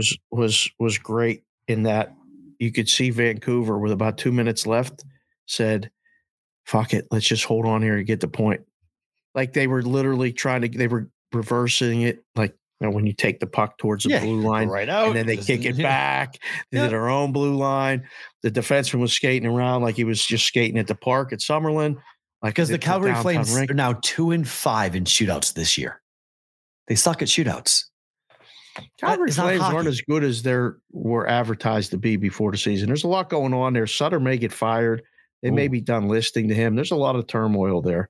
But they're pretty good at home, though. Yeah. 10-5-2 now at home. That price was insane yesterday. How high it was. Went. I had the best price in the world. I still lost. I texted. Actually, I FaceTimed last night with Gump when it went to overtime, or when it went past overtime. I said, "Are you good at winning shootouts? Because I suck at it." And he was like, "You're ahead of me. I'm hanging up. I'll talk to you after." Because he's up in the bush and he's got this late feed. So we hung up. But listen, when I was betting hockey on the regular, I felt like I won one shootout a season. It's part of it. It's part of the betting. Bet the game in regulation. It sucks. It's the only way to do it. Yeah, but then I lose because no matter whose side I was on, unless I bet the tie, you lose. So then you just turn off the game when they go to a shootout and don't watch. Right. I used to do that all the time. And it's annoying too because the books will make you, okay, fine. So there's books that will allow you bet the no bet tie. It's like to bet the Bruins tonight on a no bet tie is like minus 305. That's fun. No, not even close. Okay, so that's what I mean. Better or worse than losing in a shootout? Better. Laying 305 is better. Not laying the juice, but the outcome. I accept the outcome more. It's a more legitimate loss. Oh, not with that juice. No, not with the juice. I didn't say that. No, I agree. The juice sucks. What I mean. If I'm going to bet and lose, I want to bet and lose in a shootout. I want to bet the regular price. I don't want to bet. You want to lay the price and lose? I'd rather, because I'm losing in hockey. I'm not losing in Mickey Mouse. Oh, forget that shit. That's what I mean. So is there any chance at some point where the books would say, okay, the game goes to a shootout, so we're going to give you half the bet or a quarter of the bet or refund your bet? Well, all of the marketing people and people that are listening to the show right now are going to steal that fucking idea right now. They should steal the idea. It's a good idea. It goes to a shootout.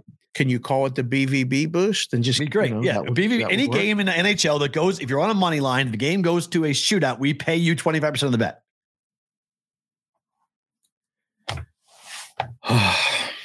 That's what I want.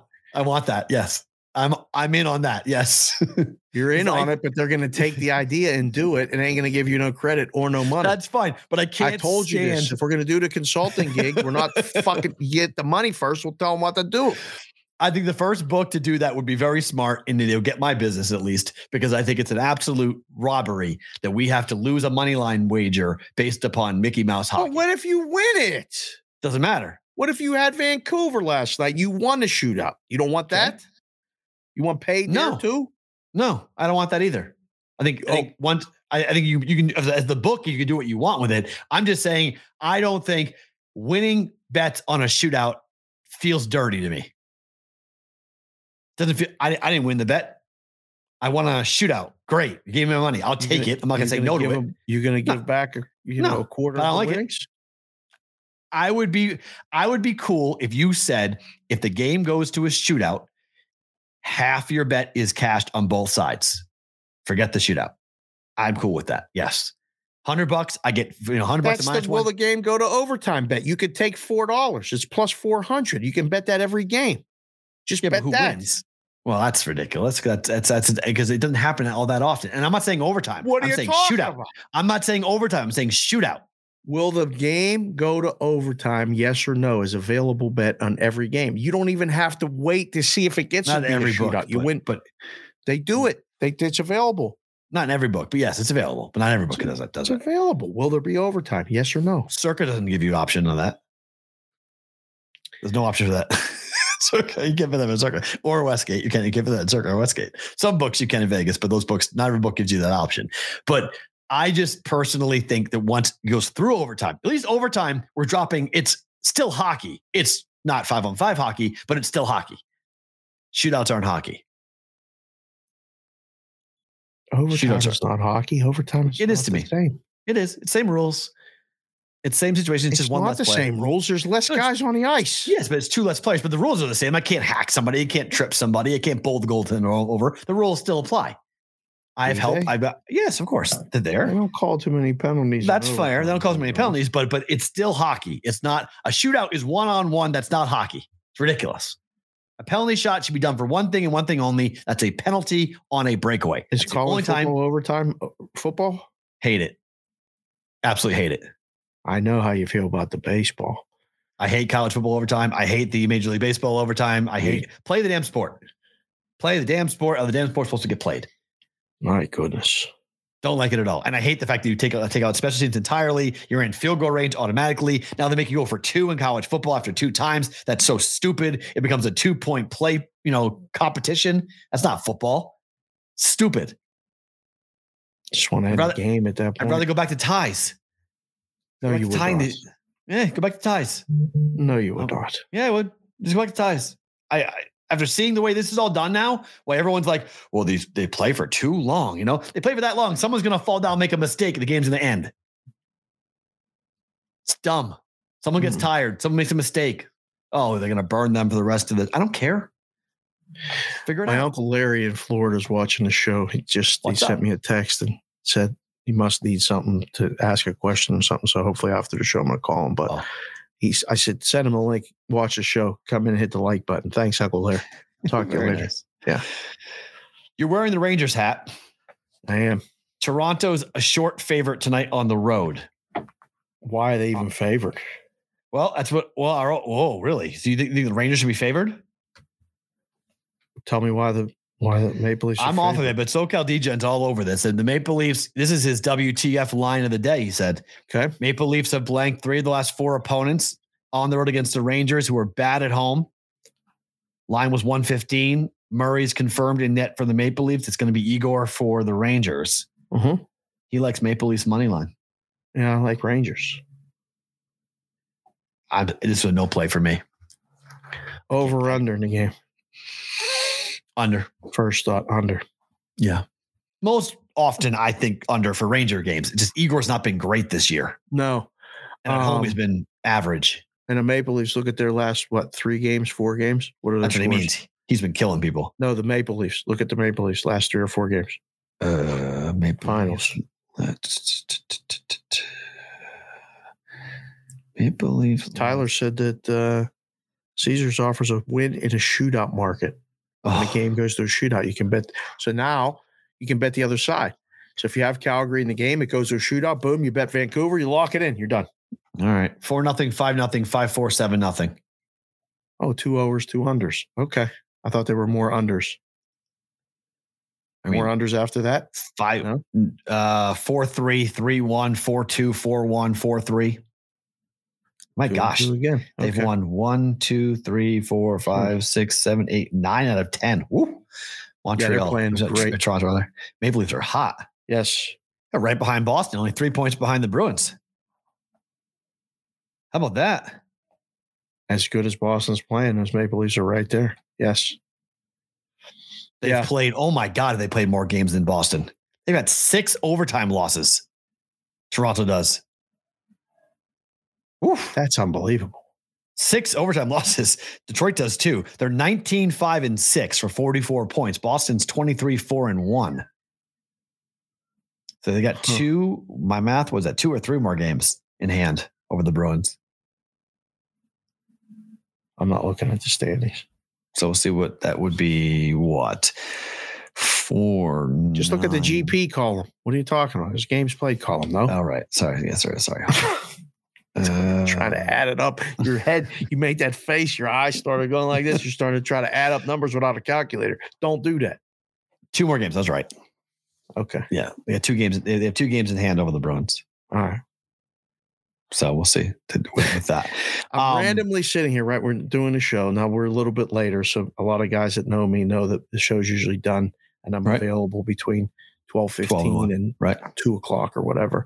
My buddy Norm just sent me a text. This is one of my best friends in life. We went to Penn State together. The random text says, did I or did I not have an AC unit in my dorm room at Mifflin? No context. No nothing. Just here you go. One more. Dallas -118 against Washington tonight. I like the way Dallas is playing. You like the under in this game?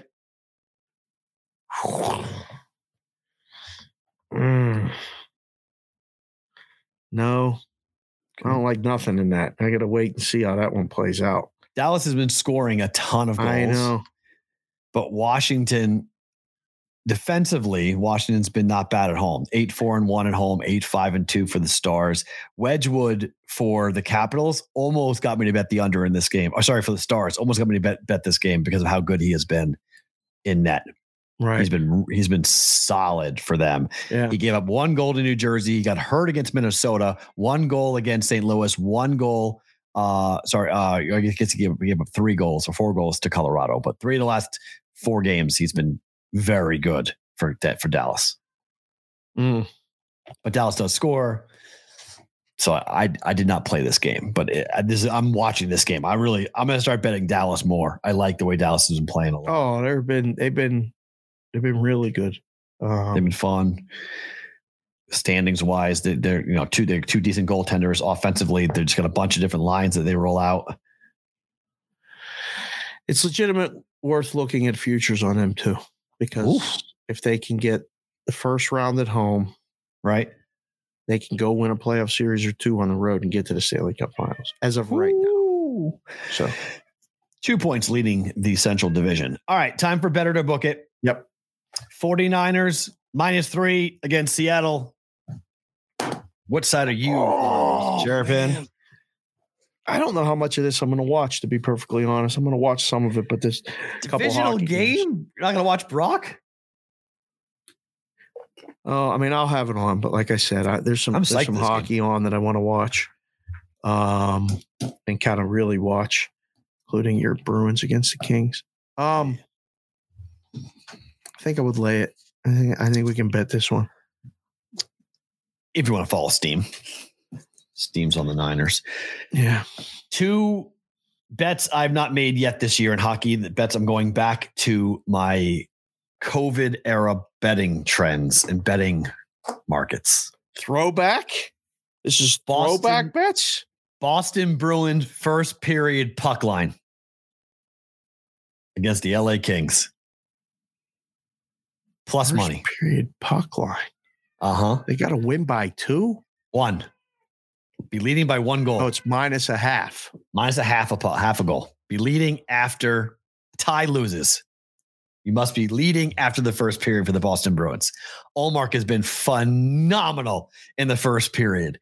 And the Bruins are one of the best teams to score a goal in the first 10 minutes. In fact, 8 out of the last 10 games, a goal has been scored in the first 10 minutes for the Bruins. That bet is -150. If you want to bet the gift, yes, on Bruins Kings on that. I couldn't stomach it after losing the -150 bet last night. I couldn't come back and bet the -150 again. I hate that much juice, but I think the Bruins do score. They score often. Betting on or booking the Bruins to be leading after the first period. What's the juice? +128. I'll book this nonsense. It's a 3-way market. 1-0, I win. Oh, it's a 3-way? Yeah. Ties a loss. Ties fucking lose? Yep. Ties lose. Well, no, you're betting -0.5. So that's either. Yes. Yeah. So it's -0.5 or +0.5. What is the third? What's the 3-way market? You can bet a tie too. Some books offer, there's 2 ways of betting it. You bet puck line, which is a half, or the Bruins to be leading after 1. Is money line Bruins leading, Kings leading, or tie? Or tie. Right. That doesn't involve a half a goal. But it's because some books don't offer a puck line in the first period. So some books only offer that 3-way market. 2 different bets. Not really. Mine's a half or leading after 1 period. It's the same thing. If it's 1-1, I lose the puck line bet. Or if it's I know, but if 1-1, you take the goal and a half, you win the tie and the puck and the win. You take the goal and a half 3 ways, right? Right, but the way I'm betting money it, line. Right? Yes, right. Yes. But I'm betting it where it's not plus a half a goal. I'm betting it where the Bruins are going to be laying. I'll book it. I'll book it because I can be tied or winning. Right. Yeah, Vegas, I can be tied for the or book. winning. Yes, I get the book. two And that's why it's scenarios, plus you money. get one. Correct. And that's why I'm getting plus money on it. I'll take it. Bruins score, and have a lead after one period. That's fine. Where did that number Did you go? see Vancouver scored in the first 10 minutes? This gift thing. A PSU On the road. Auto posted it 14 times in a row. 16-0. That's more than a trend. That's ridiculous. 16 times in a row, first goal. And so we're going to a no bet in this. No gift, Philly versus the Devils. Both these goaltenders, Carter Hart's 4-1 or 5-0 rather to this, over the last 5 games. And the backup goaltender for the Devils is 4-1 to the no. What's the price of this? No goal. Plus 138, I believe, is what I got last night. No goal was plus 138 or minus 138? Plus 138, plus money. Wow. No goal. Devils can score fast. But Carter Hart's been very good. I went to yes. Good luck with that. The Flyers give them up. They don't. They 3-7. Goals, they don't. No, they don't. Period. In a game. Okay, but they're 3-7 over the last 10 games to the yes in this. 30% of the time over the last 10 games, Carter Hart's been tremendous in net for this team early. He gives up goals, but the first 10 minutes of the game, he normally is on his point. He's on his P's and Q's. He's given up goals in the 11-minute mark in the last 5 games, right? But not in the first 10. Just in those first couple of shifts to be good, right? to just be tight. No penalties. Don't give up power play. Don't be stupid. And then I need also the Devils, because the Devils have given up goals before early. Don't be stupid. Don't. Carter Hart's got to be on his point here. Yeah. Plus money bets. 2 plus money bets. I like these bets. I'm going to do more of these. Gifts are going to be fun. Favorite thing about today is what? Oh boy. Well, 2 things. The first one is that the bug guy was here. And I got to talk to the bug guy, and he explained to me about mice and problems and things like that, which I didn't know. Did you know that a mouse usually doesn't go more than 500 feet from its nest or home area? I did not know this. Why? Because we had we thought we had a mice problem. Okay. But why does this interest you? It's fascinating because why is that a fascinating problem? Okay, and he put up traps. I learned all about this morning. It was fascinating, and now it made a lot of sense. Where, like in Vegas, you don't go more than 20 miles from where you live. Everybody likes to stay home. There's a lot of things about. I heard him telling me about the mouse, and I was like, this makes sense for adults. We're all the same. We're just big mice. That was my first thing. Okay. Second thing was just big mice. Was the windshield thing. Okay. And the rear view mirror. Very apropos for us with a 1-year anniversary show tomorrow. Because I literally have been talking to everyone under the sun about possibly being a sponsor, being a part of the show, being a part of what we're doing and what we're building, because our world's going to change, I guess, a little bit come January. We think. I mean, the way things are going, it's. I mean, I hope that it changes the way that we want it to change. But like, I saw Jalen and Jacoby done. There's a lot of change. I mean, it wasn't for everybody, but I mean, it had a 20-year run. Like that show was 20 years. It's what on TV. It was a radio show for that long before. Radio show before, then simulcast, doing kind of this deal, whatever. Wow, so 20 years. Oh my God, it's nuts. This business is fucking crazy, and the look through the windshield, it's way bigger. Focus on where you're going, but you have to look in that rearview mirror and just know what's behind you, but don't. It's smaller, and it controls your thoughts. I heard it. It was perfect timing. There was nothing going on. The guy said it on the radio, and I was like, oh. And then I ran into a dear friend who needed to hear that. It was so bizarre. I said, hey, man, how you doing? And he said, I'm all right. And I said, no, what's wrong? Like, I did that thing where I was listening, but I heard something different. And I was like, dude, what's wrong? He's like, man, this, that, whatever. And I used that line on him. And I said, you're going to be okay. It's the first thing, dude, just wake up and breathe, brother. That's the first thing, and look forward. I know you're worried about what's behind you. We all are, but you got to focus on here, And I was like, that's my favorite thing about today. And it was already like 9:20 this morning. And I was like, yeah, he's only going to get better. This is my favorite thing about today. I can't wait to see what's going to happen at 2:00 this afternoon. That's it. Yeah, that's kind of along the same lines, because it was interesting. I was doing the rundown for this show. And so Madeline's homesick. So she's here with me. And she came over and she was like reading the rundown. She got to the bottom. She read, favorite thing about today. She was like, what's that? And so I had a chance to explain to her what we do every day at the end of the show. And she said, well, why do you guys do that? And it's always fun. You always say the kids know, right? And the kids will ask you questions. And my favorite thing about today was that she reminded me why we do this at the end of every show. Is at the point when you and I were talking about ways, how do we end the show? What should our last segment be? We both didn't want it to be bets. We didn't want to be like, our best play of the day is, we didn't want to have that type of ending. We wanted to have a unique way of ending the show. And I said to her, it's a way for us to talk about things that are going on in our lives that are positive and that we're thankful for. It's a moment of gratitude. She goes, oh, like my gratitude journal. I said, yeah, it's like your moment of gratitude. So this is a moment of gratitude. And so the moment of gratitude is tomorrow's the 1-year anniversary, and tomorrow's going to be a lot of fun. And it was nice to have that experience to tell my kid to explain how we end the show every day, and kind of like practicing what I'm preaching, I guess, by telling her to write down every day in the gratitude journal, what are you thankful for? What are you looking forward to? What are you hoping for? There's in the journal, it asks a couple of questions like, who can you make smile today?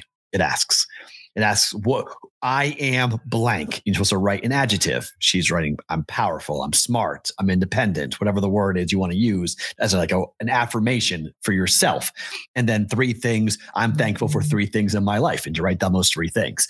So that is, I feel like this last segment of the show it's kind of become that moment of us being able to share unique stories, but also talk about things that we're thankful for.